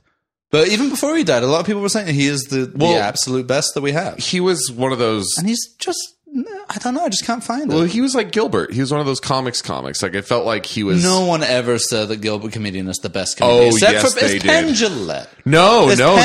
No one else. There's a whole documentary about how every comedian's favorite comedian is Gilbert Gottfried. Yeah, okay. So I can understand that in the sense that, like... Yeah, okay, fair enough. But I don't think anyone's ever said my number one comedian is Gilbert Gottfried, except for Penn Jillette. I don't know anyone who ever said my number one is Norm, though. Oh, normal people? Yes. There are a load of people who I've come across on my, my comedy forum and like elsewhere who they think he was the best that we had. And I just can't He had a real cult following. I can't find that. Well, what have you been watching? Fair enough. I like him on the talk shows. I have not seen even close to everything that he's got. Yeah. I know there is some stuff that I'm missing that is now hard to find. His old talk show is gone because Netflix bought it. But I did watch the Netflix version. And it was... I don't care for fine. I don't care for... Well, I'll say this. I think one thing people really liked about him is that he was one of the first people in the 90s doing kind of like anti-humor. Like he does a lot of like... It's dad jokes. It's dad jokes, but the joke is the way... I think he's very good. I think that what's really interesting about him is the way that he finds the jokes outside of the punchline. Like in little things like... He's very Stuart Lee-esque in the way that's like... it'll be like a little turn of phrase. I will give you that. And I think he's a perfectly charming performer. I think, oh, well, that's funny, And like... Mitch Hedberg was a bit like that too, Well, except his jokes were the joke. Yeah. But it would be similar. Like, I was watching one of Norm's specials yesterday and he's like, that's to show my ID. And ID, that stands for I and identification.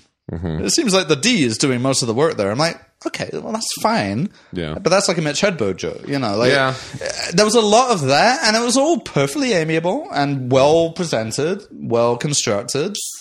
But there's nothing in that which makes me, like the same way that when I first saw, let's say, fucking George Carlin, or Stuart Lee for that matter, where I was like, oh, this is like a step above some, everything else I'm used to. I haven't found the step above part with him yet. Well, I think what it is...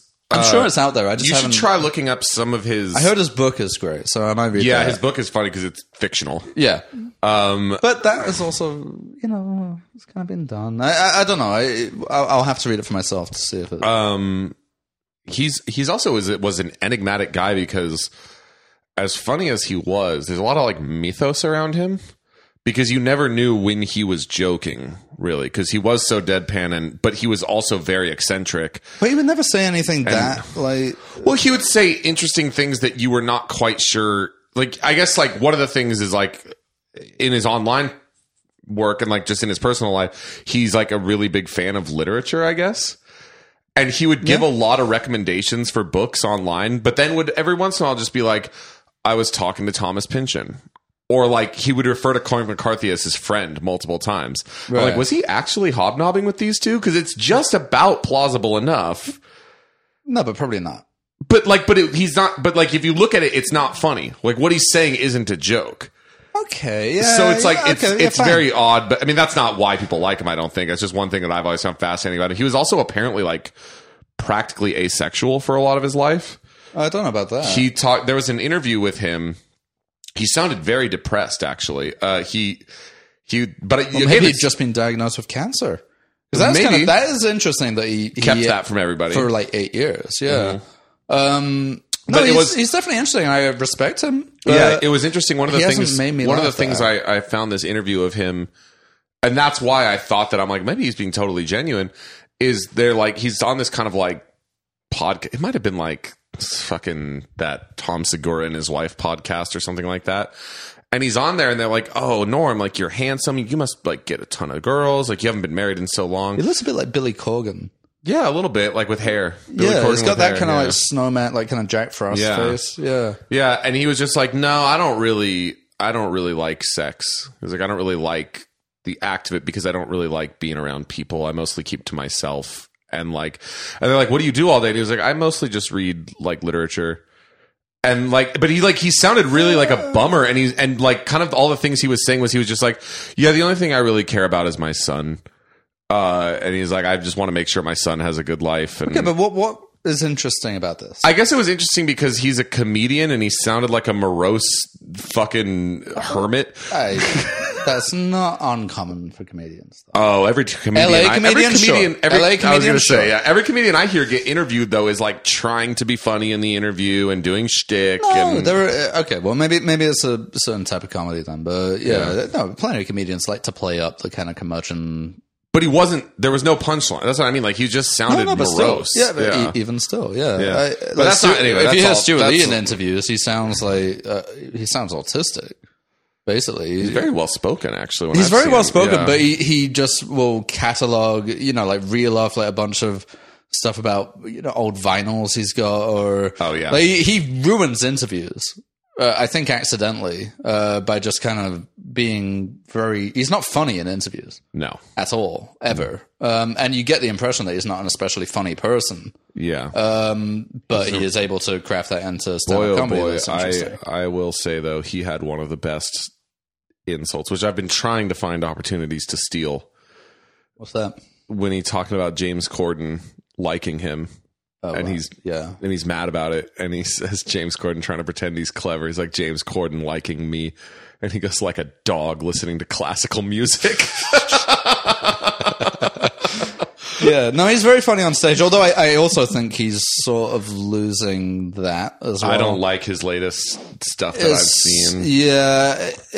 He's relying a little bit too much on the persona. He's still I think the thing is he built this persona for him where he was like this kind of unusual comedian, and the stuff he was doing was pretty, it was like deliberately boring or deliberately frustrating, kind of frustrated, and overly convoluted, and that would be a big part of his act too. Would be like mentioning, losing the audience.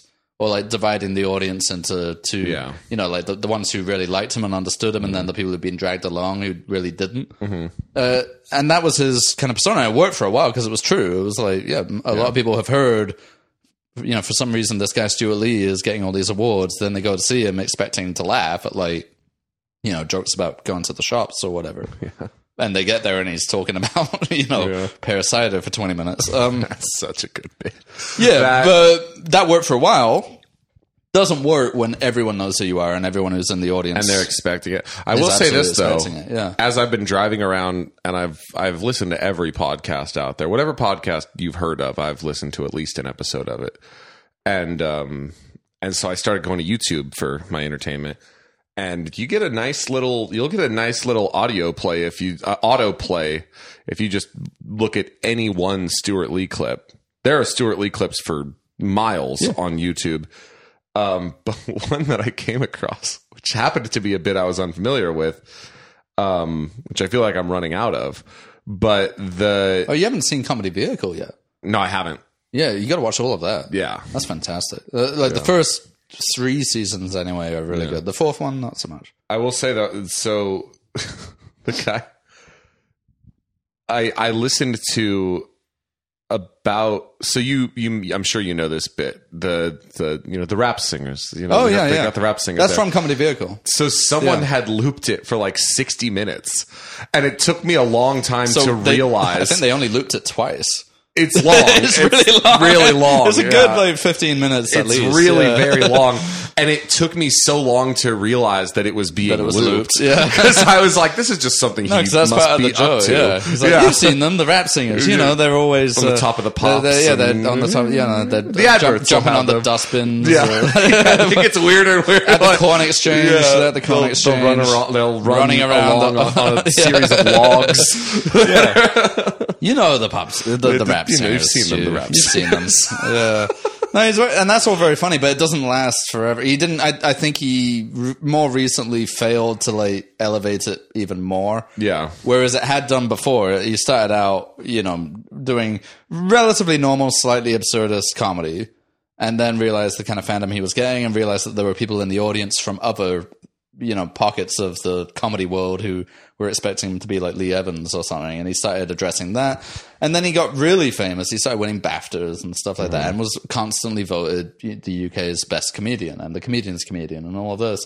And I think he I think he stumbled. He didn't quite know where to go from there. So he kind of got stuck where he is, where he's still pretending like, oh, no one's enjoying this.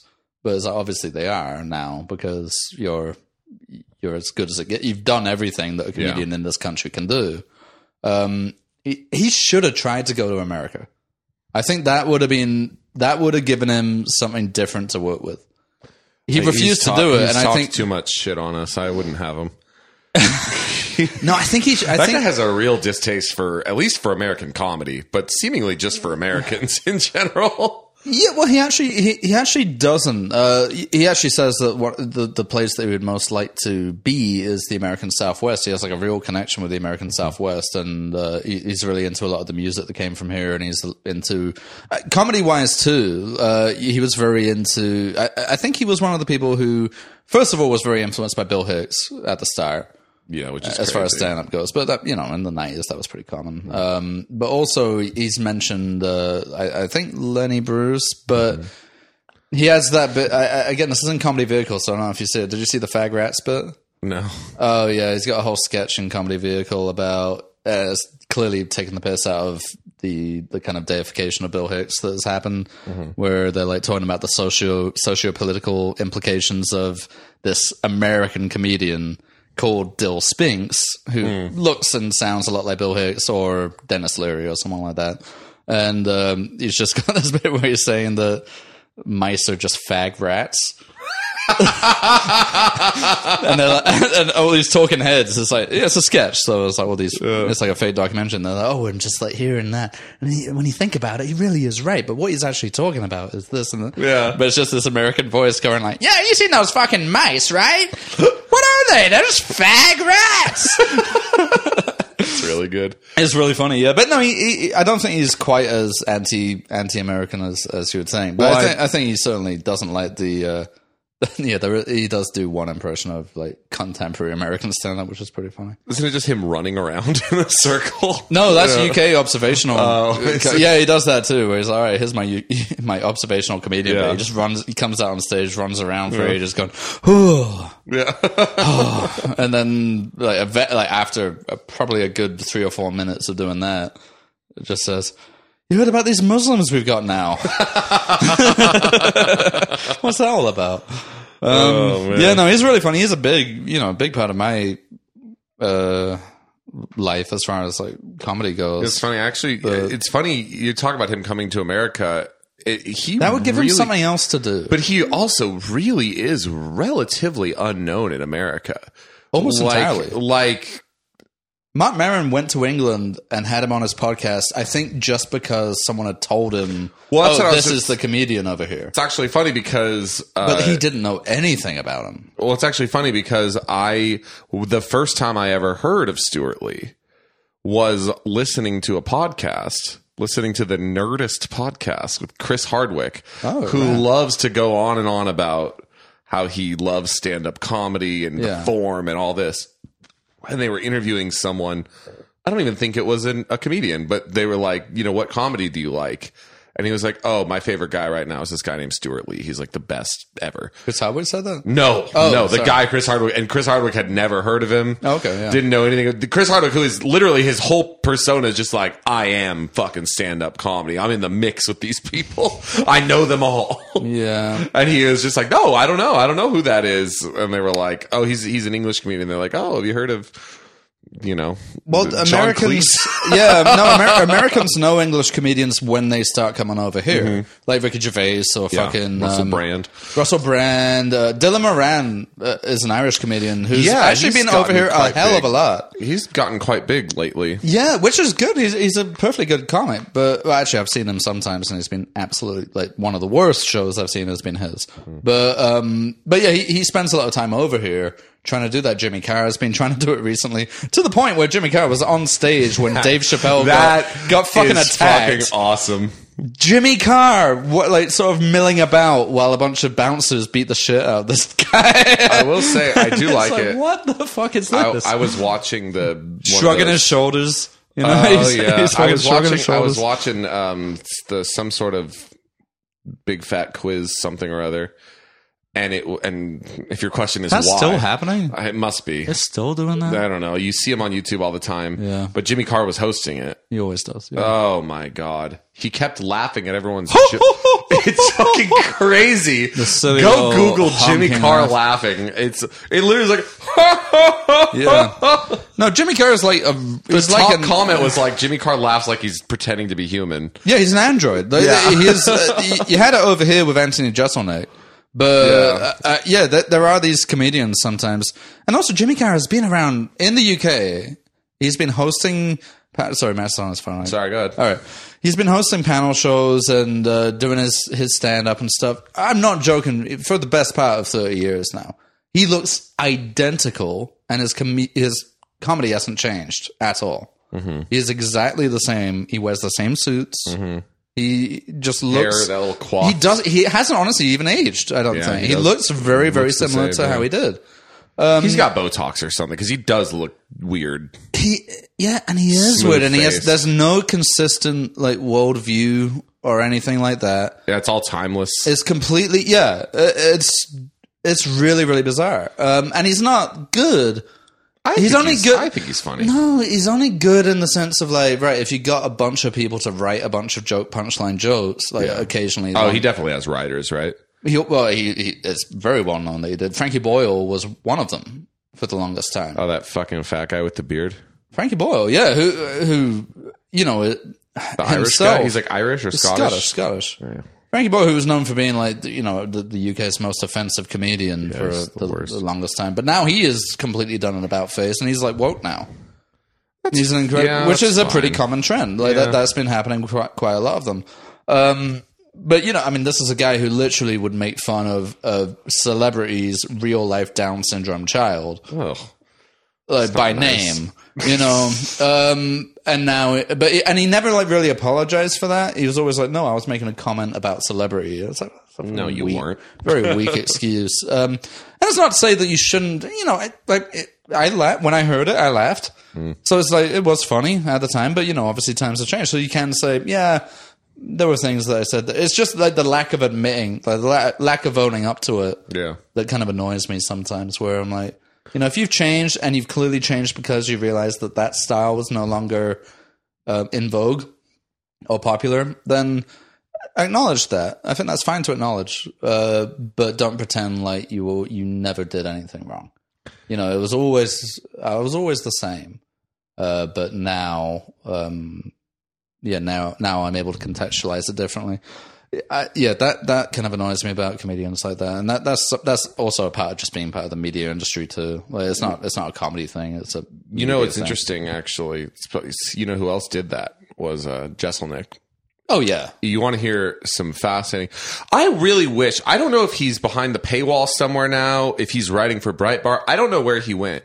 But I will say the Bret Easton Ellis podcast in its first season, when it was free and accessible to everybody. And I listened to the whole thing. Little snowflakes. But when he wasn't doing shit like that, which you kind of watched the arc. No, I remember he had Kanye West in the delivery room. Guests. It was it was really very good and interesting, and he's got a good voice. But he's got that Jon Favreau voice. The slight lisp. I don't know if have we ever actually explained Little Snowflakes on here? Is it just because I know we've said Little Snowflakes a million times? No, I think you mentioned it. That's how he started one of his podcasts. Yeah, he got embroiled in the culture wars. His mental illness and fixation, because you actually watch it like an arc, it might be like a novel. I'm sure there will be a novel at some point. He wrote his memoir called White. Yeah. Jesus Christ. So this guy, Luna Park was his best memoir. He starts by someone who just wants to talk about art and normal stuff. And then he you kind of see it dripping in at a slow drip where he's starts getting into, but in that middle phase, it's very fascinating. A woman in Germany wants to marry an airplane now. This is a bit crazy. He does these like monologues at the beginning. Yeah. And like these bumpers, which is common in podcasts. But yeah, one of them, as he starts really getting mentally ill and deranged because he's just on Twitter too much, and he starts calling everyone snowflakes, which may have been more original at That's the time. kind of gone now, hasn't it? Like no one can say it anymore because it's been too overused. Yeah. But yeah, he literally starts the podcast, little snowflakes. Like, what? He's like, it's like a poem. It was insane. Let me see. But he's kind of disappeared a little bit. One of the things, this is going to be a little bit of a wind up, but Easton Smellus. Did I tell you about that too? Yeah. On the podcast. Easton on the podcast. Yeah, wow.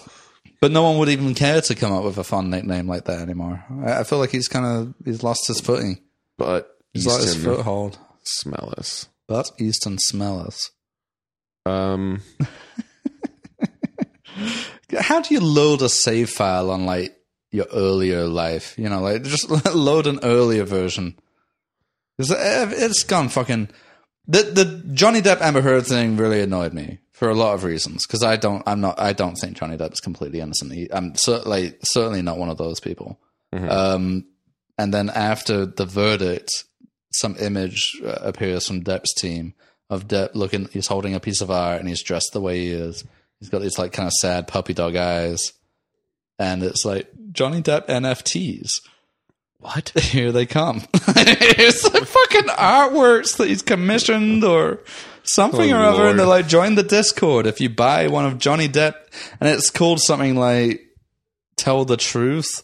Hashtag Tell the Truth NFTs. How pissed is Will Smith that he was in Concussion, where in the trailer he was going, tell the truth. Remember that? And now fucking Johnny Depp is profiting off of that catchphrase? Yeah, because... What? Well, fucking Will Smith's movie came up with Tell the Truth. Like, come on now. I thought it would at least have something to do with the fucking Chris Rock, Jada Pinkett Smith. No. Jada. See, listen, I can't say my J's anymore. No, jojoba is right, but Jada is not right. Yana. Hold on. Yana, okay. Jada, and jojoba. So check this out. Check what out? So Bret Easton Ellis in his middle phase, where he would have guests on, and it was a mostly normal interview, but then every once in a while, randomly, he'd start taking them to task about them being too PC. Okay. So he has BJ Novak on. Remember BJ Novak? Yeah. So BJ Novak had just written his book of short stories. Mm-hmm. And many of them are very short, like a paragraph or two long. And so here's one of them. It's called The Bravest Thing I Ever Did. And Bret Easton Ellis is in the interview. He reads the story out loud. Okay. Here's the story. I went to the Transgender Alliance support group meeting. I waited over an hour to speak, hearing all the stories. Finally, it was my turn. Sometimes, I said, I feel like a man trapped in a woman's body. Everybody nodded. That's how tight my girlfriend's pussy is. I smirked, holding the smirk just long enough for them to all get it. It took a while since this was not what they were expecting, but I was careful not to wait so long that I couldn't get the cool comic timing exactly right for my exit. Smell you later, I said with a wink, and walked right out of the room. Second paragraph, there's a little line break. It says, it's not always enough to be brave, I realized years later. You have to be brave and contribute something positive, too. Brave on its own is just a party trick. So Bret Easton Ellis reads that and he goes... Wait, BJ Novak wrote that? Yeah. Really? Yeah, and so... Fair enough. I might have underestimated. I don't think he would do that. That doesn't seem on brand for BJ Novak. So he writes that, and then Bret Easton Ellis goes...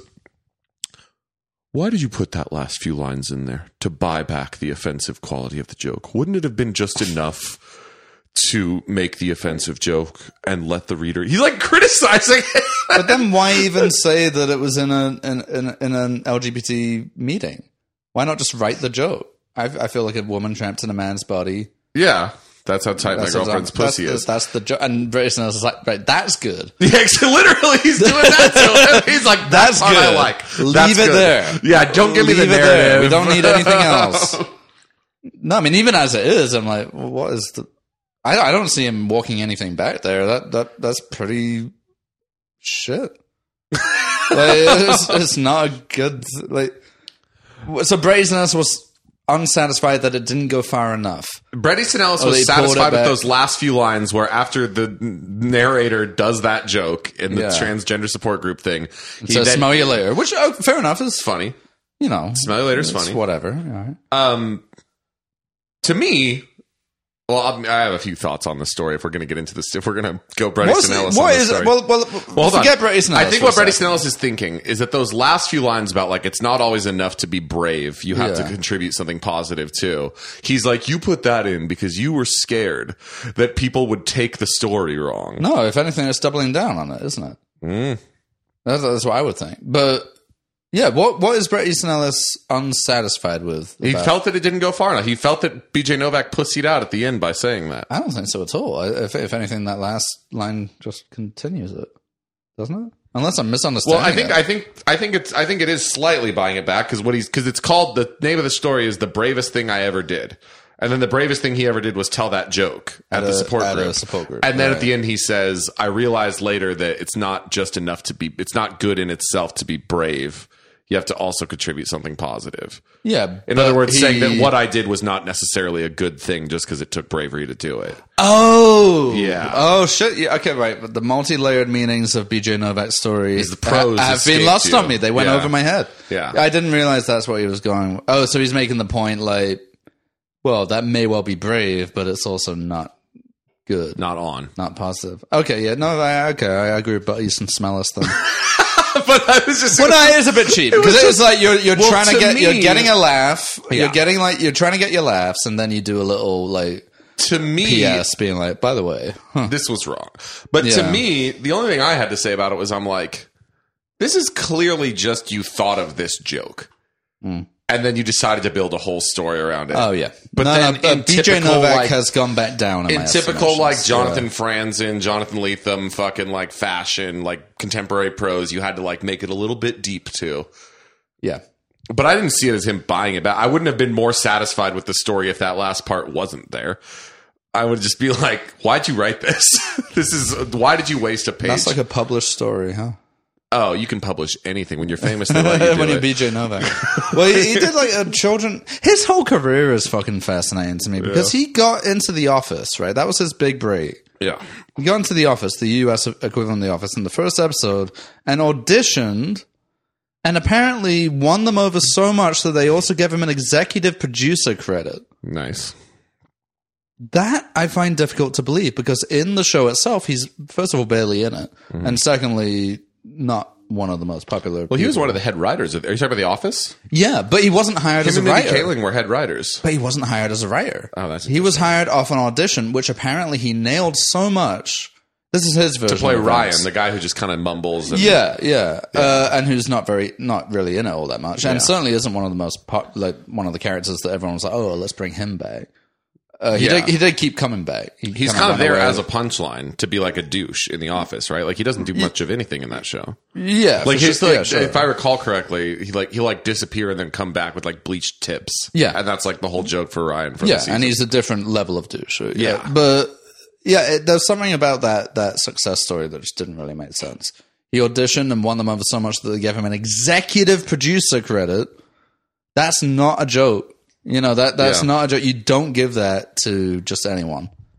There's something fucking weird about it. I don't know. I don't know what his family... What's 100%. Yeah. That's something up. I think he was born to a rich and erudite. Something's going on. Because he has himself minuscule talent.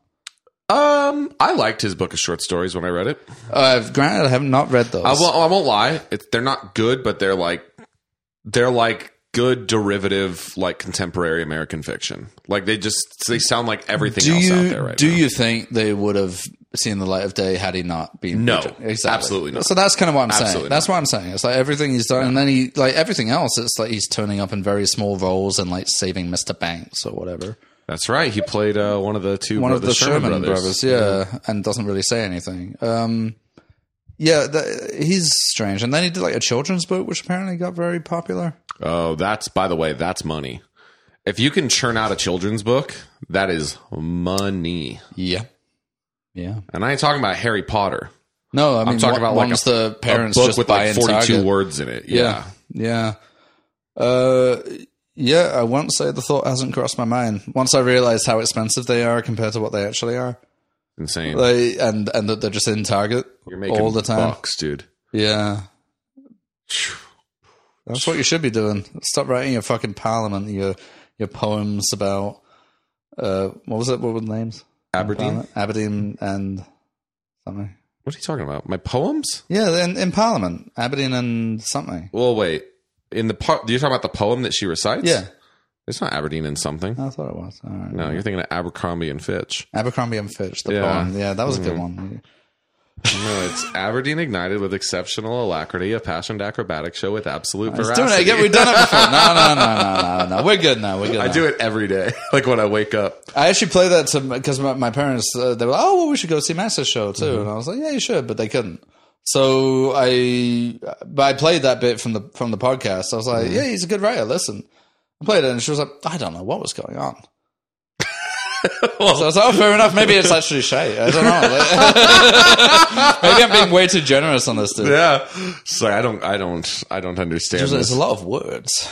To be fair, I mean, it was one poem in the show, completely out of context. He's defending himself. He's like, well, look, I mean, that was just... Aberdeen is the best thing I ever wrote. Did I say it took me 2 hours to write? More like 2 minutes. It really was an afterthought. I sneezed it out. I sneezed that one out. But it is perfect. Yeah.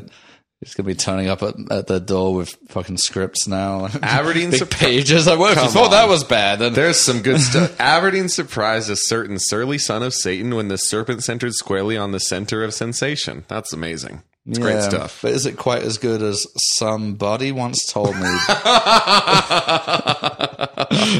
Nothing ever will be. No. Can we turn this fan on? It's getting a little hot, isn't it? Yeah. Maybe that's been the problem this whole time. Maybe that's been it. We'll see. We'll get cool, and then we'll become cool. Warm. It's getting a little warm, isn't it? What time is it? Oh, we're still good.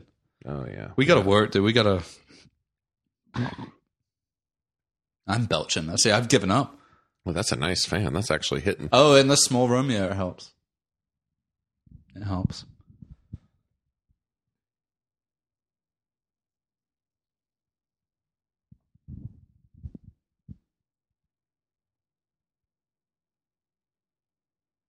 You know, the funny thing is, Max thinks I can't see what he's doing on his phone, but I can. What am I doing? Because you've got a mirror behind you, so you're looking at pictures of ladies and you're writing something. Pictures of ladies. That's what I can see. Ladies. He's looking at pictures of girls. It's do you recognize the girl? Maximizing them, and then putting them down and writing something about them. Do you recognize the girl? I can. Your hand's in the way. Well, it's at a weird angle. Yeah, I thought it was. Yeah. So that's your mate Libby. Libby? Oh, I'm sorry. No, it's your mate Meg. Libby dyed her hair red. It's your mate Meg, and you're looking at pictures of her, and then you're writing about it. Yeah, to David. Presumably in prose. Sorry, in verse. In verse. Yeah. Yeah, I'm writing about it too, David. I'm sending David pictures of Meg and being like, "Do you see this one? It's just hot, right? It's hot, right, dude? Hot, right? Right, dude? Yeah. Yeah, dude. Yeah. Oh, by the way, we can talk about it now. Talk about what? The Billie Eilish breakup. Oh, it's public now, yeah. Oh, yes. I broke that news. Yeah, it's not to the press, not to TMZ or whatever. Billie and I were close. Yeah. We can finally mention, we can finally talk about it, that we have been consistently, on account of our friend Matt Vorse, hanging out with Billie Eilish all the time. It's been, but we weren't allowed to say anything. Crazy. I haven't even been able to tell. Like, I've never seen so much heroin in my life. Oh, and God knows. I mean, and you know, when you've blown out all the veins in your arm from the previous injections. You're wondering why we didn't do our Oscar special this year. It's because we were there. We were there with Billie. Yeah. Backstage. We were on stage. Did she do something at the Oscars this year? She won an Oscar. For what? For the fucking James Bond song. She doesn't fucking deserve that fucking shit. She won it for the James Bond song that she had done like 2 years Fuck previously. Billie Eilish. Yeah, can we say it now then? Breaking my boy Matt Vorse's heart. What's funny is that he came out with a statement. It was his statement. Matt Vorse says there was no cheating involved. Relationships sometimes just end. But then he goes further and he says, what this doesn't excuse is the amount of people who are just saying shit about people they don't know online and lying, in capitals. Yeah. That's a dangerous thing to do.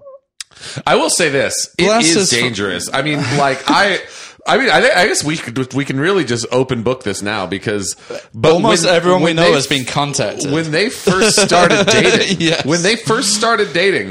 Everyone we know, including me at one point, was contacted by random Billie Eilish fans. Yeah. All of whom... Jess has a good story about not one of whom was over 15 years old, I don't think. Probably not.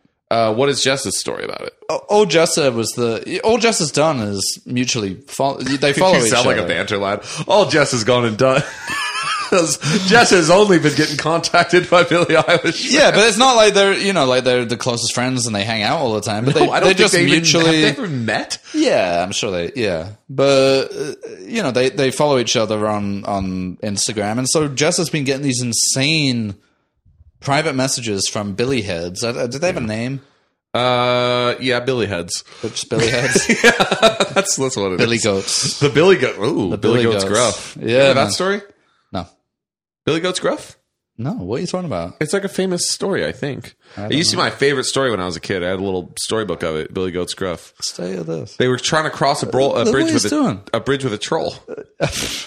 These three goats. Is that the next Wolseley show? Ooh, actually. Think about it. Consider it. Yeah. There's a bridge, there's a troll, there's goats. All my favorites, all my hallmarks. Yeah, no, I'm not going to talk about the Billie Eilish thing. No, I do. Go ahead. I want to hear it. No, but along with many, many other people. Yeah. Luckily, I'm not on any social media, so I didn't get it. Yeah. But yeah, a lot of people were.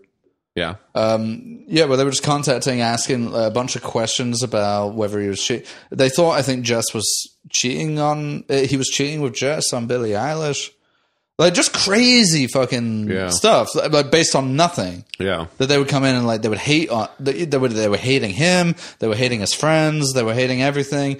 And all I'm thinking to myself is like, and I looked at it recently. I've still got his script.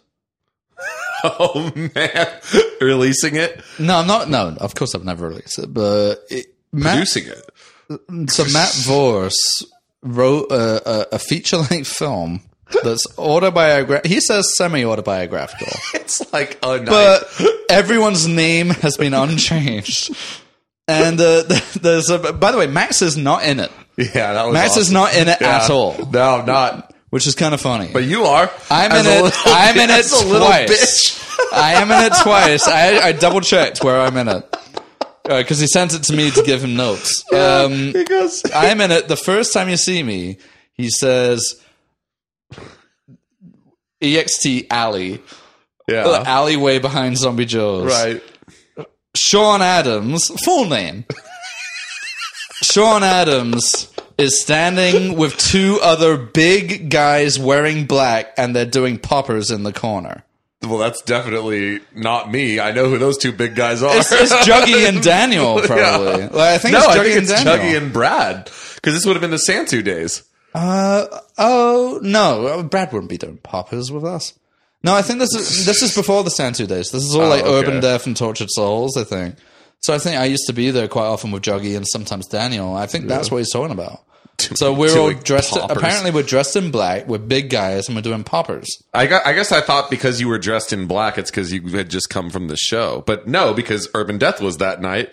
Yeah, we know this. He's just because that's what the show's about. And there's a lot of the script that is. I'm not going to talk shit about it. Like, a first draft of a first attempt at any script is always going to. I'm not problems. even. No, I'm just saying. Yeah. But a lot of the script is full of like Matt walks into the room. Everyone notices. Dialogue. Hey, Matt. Hey, name. Hi, Matt. Someone else says, oh, hey, Matt. How's it going? Hi, Matt. Hey, like, it's a lot of that. Like, it's a lot of the character Matt walking into places. It's also, and everyone acknowledging that he's arrived. It's also odd because no one calls him Matt that I know. No, we all call him Vorse. Yeah. But yeah, there is a lot of the script, and that was one of. I think I did give him notes because I was working pretty closely with him when he was back in the Count's Den at this point. So I did give him notes, and I said, "There's a lot of that you just don't need. There are a lot of repetitive scenes where like people are at a bar, you turn up, and everyone just says hi to you. It's not cinematically interesting. Yeah. But so that's one scene that I'm in. I'm just silently in the background with two other guys in big black. It makes me sound like I'm some kind of like weird drug dealer. It does. Well, and then if I recall your other appearance, it's also later substance on, related. I'm in the final scene. Yeah, you are. I'm in the final scene where he's like, they're in the alleyway. Mm-hmm. They've returned. It's also where your everyone's in the alleyway. In the alleyway. I like that me and Vancott are mentioned within the same bit of action. It says Sean Adams says the trunk of his car open and there are beers in there. Yeah. Vancott is holding a beer, looking pensively, not talking to anyone. Well, that sounds bad. I'm like, well, it's well observed, if nothing else, because that did happen for a while. I used to go to the alleys after their late shows because the bar would be closed. Yeah. So I used to go with a trunk full of beer and just be like, well, we'll celebrate here. Yeah. Those were great times, by the way. Those were really fun. You weren't invited. You weren't there. I was there. No, you weren't. You weren't there. I was at an alley party. I drank fucking beers out of your trunk. You were at one. This was a weekly. I was there. You know what? I was there for the one that ruined it when Zenobia took her tits out and got on the roof. No, that was a shame. See, that was long after. That was when I was doing Santu, because that was after a Santu. That was the saddest. No one took their tits out. Someone took their tits out. I don't remember that. I just remember them climbing. One of the two girls they climbed up on the roof. It was Zenobia and someone else. And Vors. Michelle. Because she used it was to Zenobia. Zenobia and Michelle. No, I'm saying I think Zenobia took her tits out. Because I don't remember that. She went up on the roof, not for anyone. She went up on the roof. It was because she was like, it's time to cut loose for once in my poor life. I think she was definitely making a point. It was the funniest thing I've ever seen. It was so beautifully tragic. We have to sidebar to tell this story because it's one of those things that just happens so rarely in life. The poetry. Where Zenobia, who is this lovely, lovely and person. she really is, by the way. Like, she's so amazing. Never been anything other than lovely. But she's so lovely, but she's also like very like type A and regimented and like a rule follower and all this stuff about her, right? Yeah. Well, she's from a farm in the Midwest. Right. So she's just but not even a kind of down and dirty farm. Like a kind of upper class farm. Like she's that. She's like a good kid. She's what you'd call a good kid. And she gets up in the morning and she jogs a mile around Burbank and goes back to her apartment, which is very, very, very clean. And she plays piano. I'm sure she practices piano 45 minutes a day. Amazingly well. And like really amazingly well. Yeah. Like, but she says she doesn't want to do it anymore. Right. But she can play like Rachmaninoff easily. Yeah. So this is what I'm talking incredible. about. Like, so she's this very regimented, talented girl. And she just gets it in her head that night for some reason that she's going to cut loose in the alley with the dirty dogs at this old Salty Dog Saloon back there. Well, so she makes it. She like it's brought to everyone's attention that there's a ladder that goes up to the roof of the building. Oh, we've known that. Well, someone jokingly first time I met Michelle was up on that roof. Okay, so it's jokingly suggested that someone should climb it, and Zenobia's like, I'll do it. Yeah. And then gets up there with Michelle. And then Matt Vors. Vors follows them Sneaks up afterwards. Yeah, because he sees two hot girls are on the roof and he wants to go take a look. Yeah. But Zenobia, I recall when she got up there, she like did a thing where she like waved her shirt around. Like we didn't see anything. I don't remember that. I remember me and Brandon, because it was my show that had just happened, right? Yeah. And Zombie is notoriously kind of a bit, he's a bit protective of his protective space. about, like if people associated with his theater are causing trouble, right? Which is fair enough. But Brandon's there and I'm there. It's my show that's just got out and everyone was in the alley like trying to capitalize on it. I guess it wasn't my idea this time. Yeah. So Brandon and I are pretty like, oh, fucking just get down. Like, stop it. Like, calm down. Then like it took within minutes. This is the punchline to the story. Is that Zenobia finally cuts loose. She's like, Yeah. it's like her Perks of Being a Wallflower moment where she's at the roof of a car. Gets arrested. The cops show up immediately. And a somehow. helicopter. Yeah. And a fucking helicopter shows up. Oh my god, it was so awesome. Well, what happened? I learned the next day because me and Brandon had to like answer to Zombie, and we all had to get on like a call and fucking explain what happened. I had to explain like it wasn't like me and Brandon weren't up. None of our casts were up there. Yeah, we were telling them to get down. Zenobia was in so much trouble with Zombie. He was so unhappy with her. Yeah. Michelle, by the way, avoided all of this by running to the other side of the block over the roofs. I remember this. And just sliding down another ladder and just walking away. Her and Vors both, actually. Vors had to come down. Vors came down, but then pretended that he wasn't up there. That's what it was. And Zenobia threw him under the bus. Took the rap. No, she threw him under the bus. But then he denied it or something. I can't remember exactly. It was a while ago, and it was pretty hazy. But yeah, I remember. Yeah, she came down and acted like, you know, kind of played innocent and whatever. But what it was there was this weed dispensary next door. And they, like, whoever saw it, like, there's apparently some dude who lives across the street just watches who's in contact with Zombie and is like he's like a neighborhood watch guy. Yeah. So he saw that happening and he assumed people are trying to break into the weed dispensary next door by going in through the top. Which has happened. Zombie Joe's has been broken into by people mistakenly thinking it was the weed dispensary. That's why there's now a sign on the back door of Zombie Joe's. We don't sell any weed. We are not the dispensary, which is literally just like go rob next door, not here. No, I don't have particularly good memories of that night. But how do we get onto that? We're talking about Voris, though. Oh, right. So all that aside, but it was kind of a shame that he sent me the script. Yeah. And he's like, you know, you of all people. Yeah. That's the way he came to me. He was like, you of all people, I think you would have a really good take on this and like be able to give me notes and stuff like that. Yeah. And I was thinking like, yeah, you know, we've worked together. We've hung out quite a lot. Yeah. I remember talking to him for I had long chats with him during like his time at Zombie Joe's, and, you know, we did shows together, and I was like, yeah, fair enough. You know, I'm a part of this guy's life. Yeah. I look in the script and I'm like, I'm doing poppers silently in the background. And then at the very, very end, my starring moment is he goes, "Hey, Sean, beer me." And I throw a PBR at him saying, he throws a lukewarm PBR at me. And Sean says, "Fresh from the trunk." Or something like that. Yeah. That's the end of my I just role. remember That's the your end role. of my impact. I don't remember the poppers, but I do distinctly remember your role being that of a little bitch who gets him a beer, which was so awesome. Either that or I'm like the Stifler, like, kind of party guy, which I'm also not and never was. But yeah, that is true. The alley parties were my idea. Yeah. And it wasn't even my idea. It was like the bar would, like, I remember it was probably around the time of that Tortured Soul show, because they started at like 11 and went on until midnight. Then they're clearing up forever. So they managed to get to the bar for like one drink and then they had to leave. So I remember one day going and being like, I'm going to like have a trunk full of beer in the alleyway. So when you're done and you're not ready to go home because you've just done a fucking show for the best part of 4 hours, if you want to keep going, here it is. Yeah. That was always my thing. I was like, let's keep going. Yeah. That's how that started. But it wasn't like, and I've got fucking like drugs, you know, and like, I'm fucking, let's go. Yeah. What's on the menu? Here we boys? fucking go. No, it was more just like I'm awake at night, and like it was, I liked meeting them and stuff. I liked hanging out with them.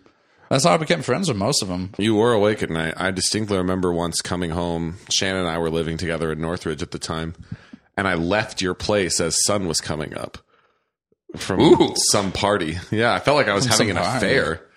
It was like a party at your place post Santa. You were like, "We're bringing." It was. I distinctly remember it was like you were like, "Oh, we're bringing people back to my place.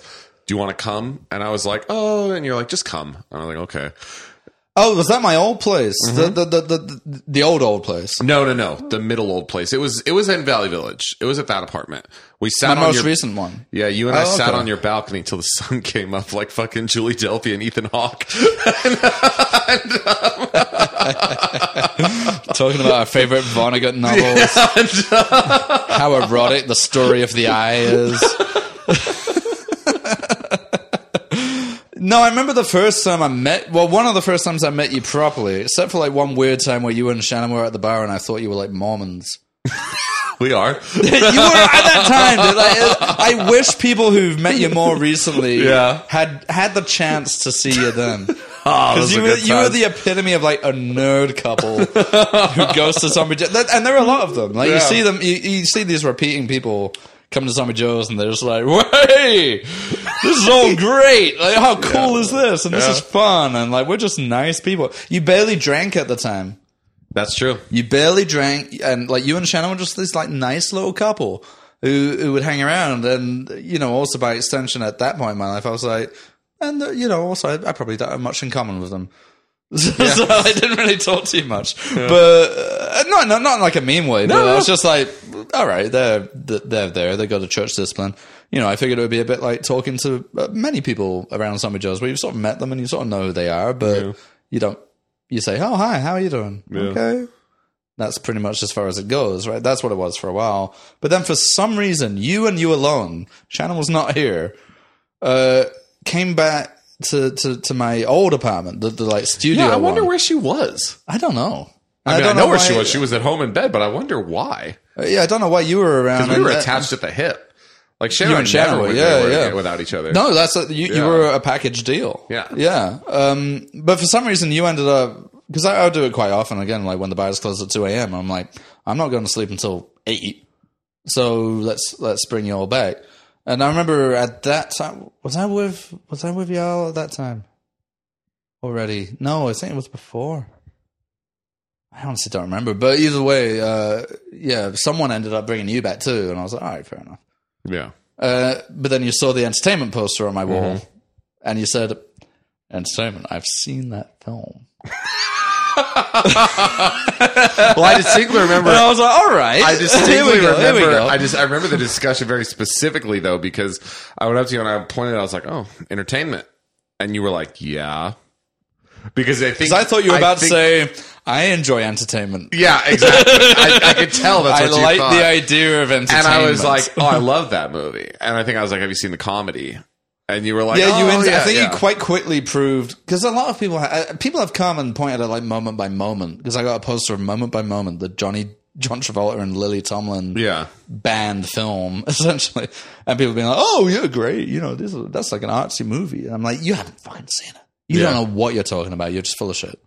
And I thought, that could well be the case for you. Oh, entertainment. I think I've seen maybe that. Yeah, I've heard of that film. Michael Cera's in it, like that kind of thing. That's happened before, where people kind of like, he's in the bathroom, huh? And he's on the poster because they're like, well, we need our names here, even though he's only in it for about 10 seconds. That's a very unnerving great scene. Michael Cera's best roles. But you made it pretty clear quite quickly, I think, that you did know exactly what that movie was and like, what you were talking about. That's always a big moment for me. I'm like, ooh, yeah, all right then, here we go. That's how I became friends with Daniel. A fan of Greg Turkington. Well, it was just those two movies alone, I got a lot to talk about. Yeah. And I didn't get to talk about them with anyone else. Yeah. So, great. And that's pretty much how it was all downhill from there. It really was. It was one of those weird things where it was like, wow, this guy knows it all. Yeah, well, we kept bumping into these weird things where it's like, you've heard Penn Sunday School? You've seen Penn Point? With the 2 cameras? Yeah, and it's like, oh, he has. And why? But fine, let's talk about that. Yeah, that's kind of how it all happened, but that was a little bit after the whole. I think the period of the time period of Matt's script is predominantly like Urban Death and Blood Alley. Yeah, the first ones he was in up till like Tortured Souls. I think that's the kind of time period it covers. Yeah, and again, it is really repetitive. And Matt, if you happen to be listening, which I'm sure you're not. If I didn't give you my notes, that's my note. It's too repetitive. Like the same thing happens kind of over and over again. I bet he doesn't even remember that he wrote that script. And how much has his life changed since the most interesting thing he had for an autobiography script was that he was in Urban Death? He was like, what the fuck is Urban Death? I dated Billie Eilish. That's what my script's about now. Well, I'm hoping that he maybe made some connections, which might mean that script gets made. Oh God, I hope so. Well, allegedly, so Tom Holland is the me, hot goss that I heard from Meg that she found one late night on TikTok, like looking at Billie Eilish fans on TikTok. Why would she be doing that? Oh, she loves TikTok. Oh, okay. Her and David Dickens. Here we go. All right, so look, Libby was the video games and veganism one, and Twitch and all of that. Watch out for Max on TikTok. That's next. That's coming up. That's in the mail. No, it's in the post. Here it comes. So she was on there, and according to her, they broke up right around Coachella. And apparently, if you look at Billy's performance at Coachella, it's quite impassioned. Seems like she's really working some stuff when she's on out. Stage with Danny Elfman doing Sally's song. That's what they did there. They did that. She came out and did Sally's song. Did it? What? I knew they did that at the Hollywood Bowl. Yeah, she did it at Coachella too, because Danny Elfman was there doing his set.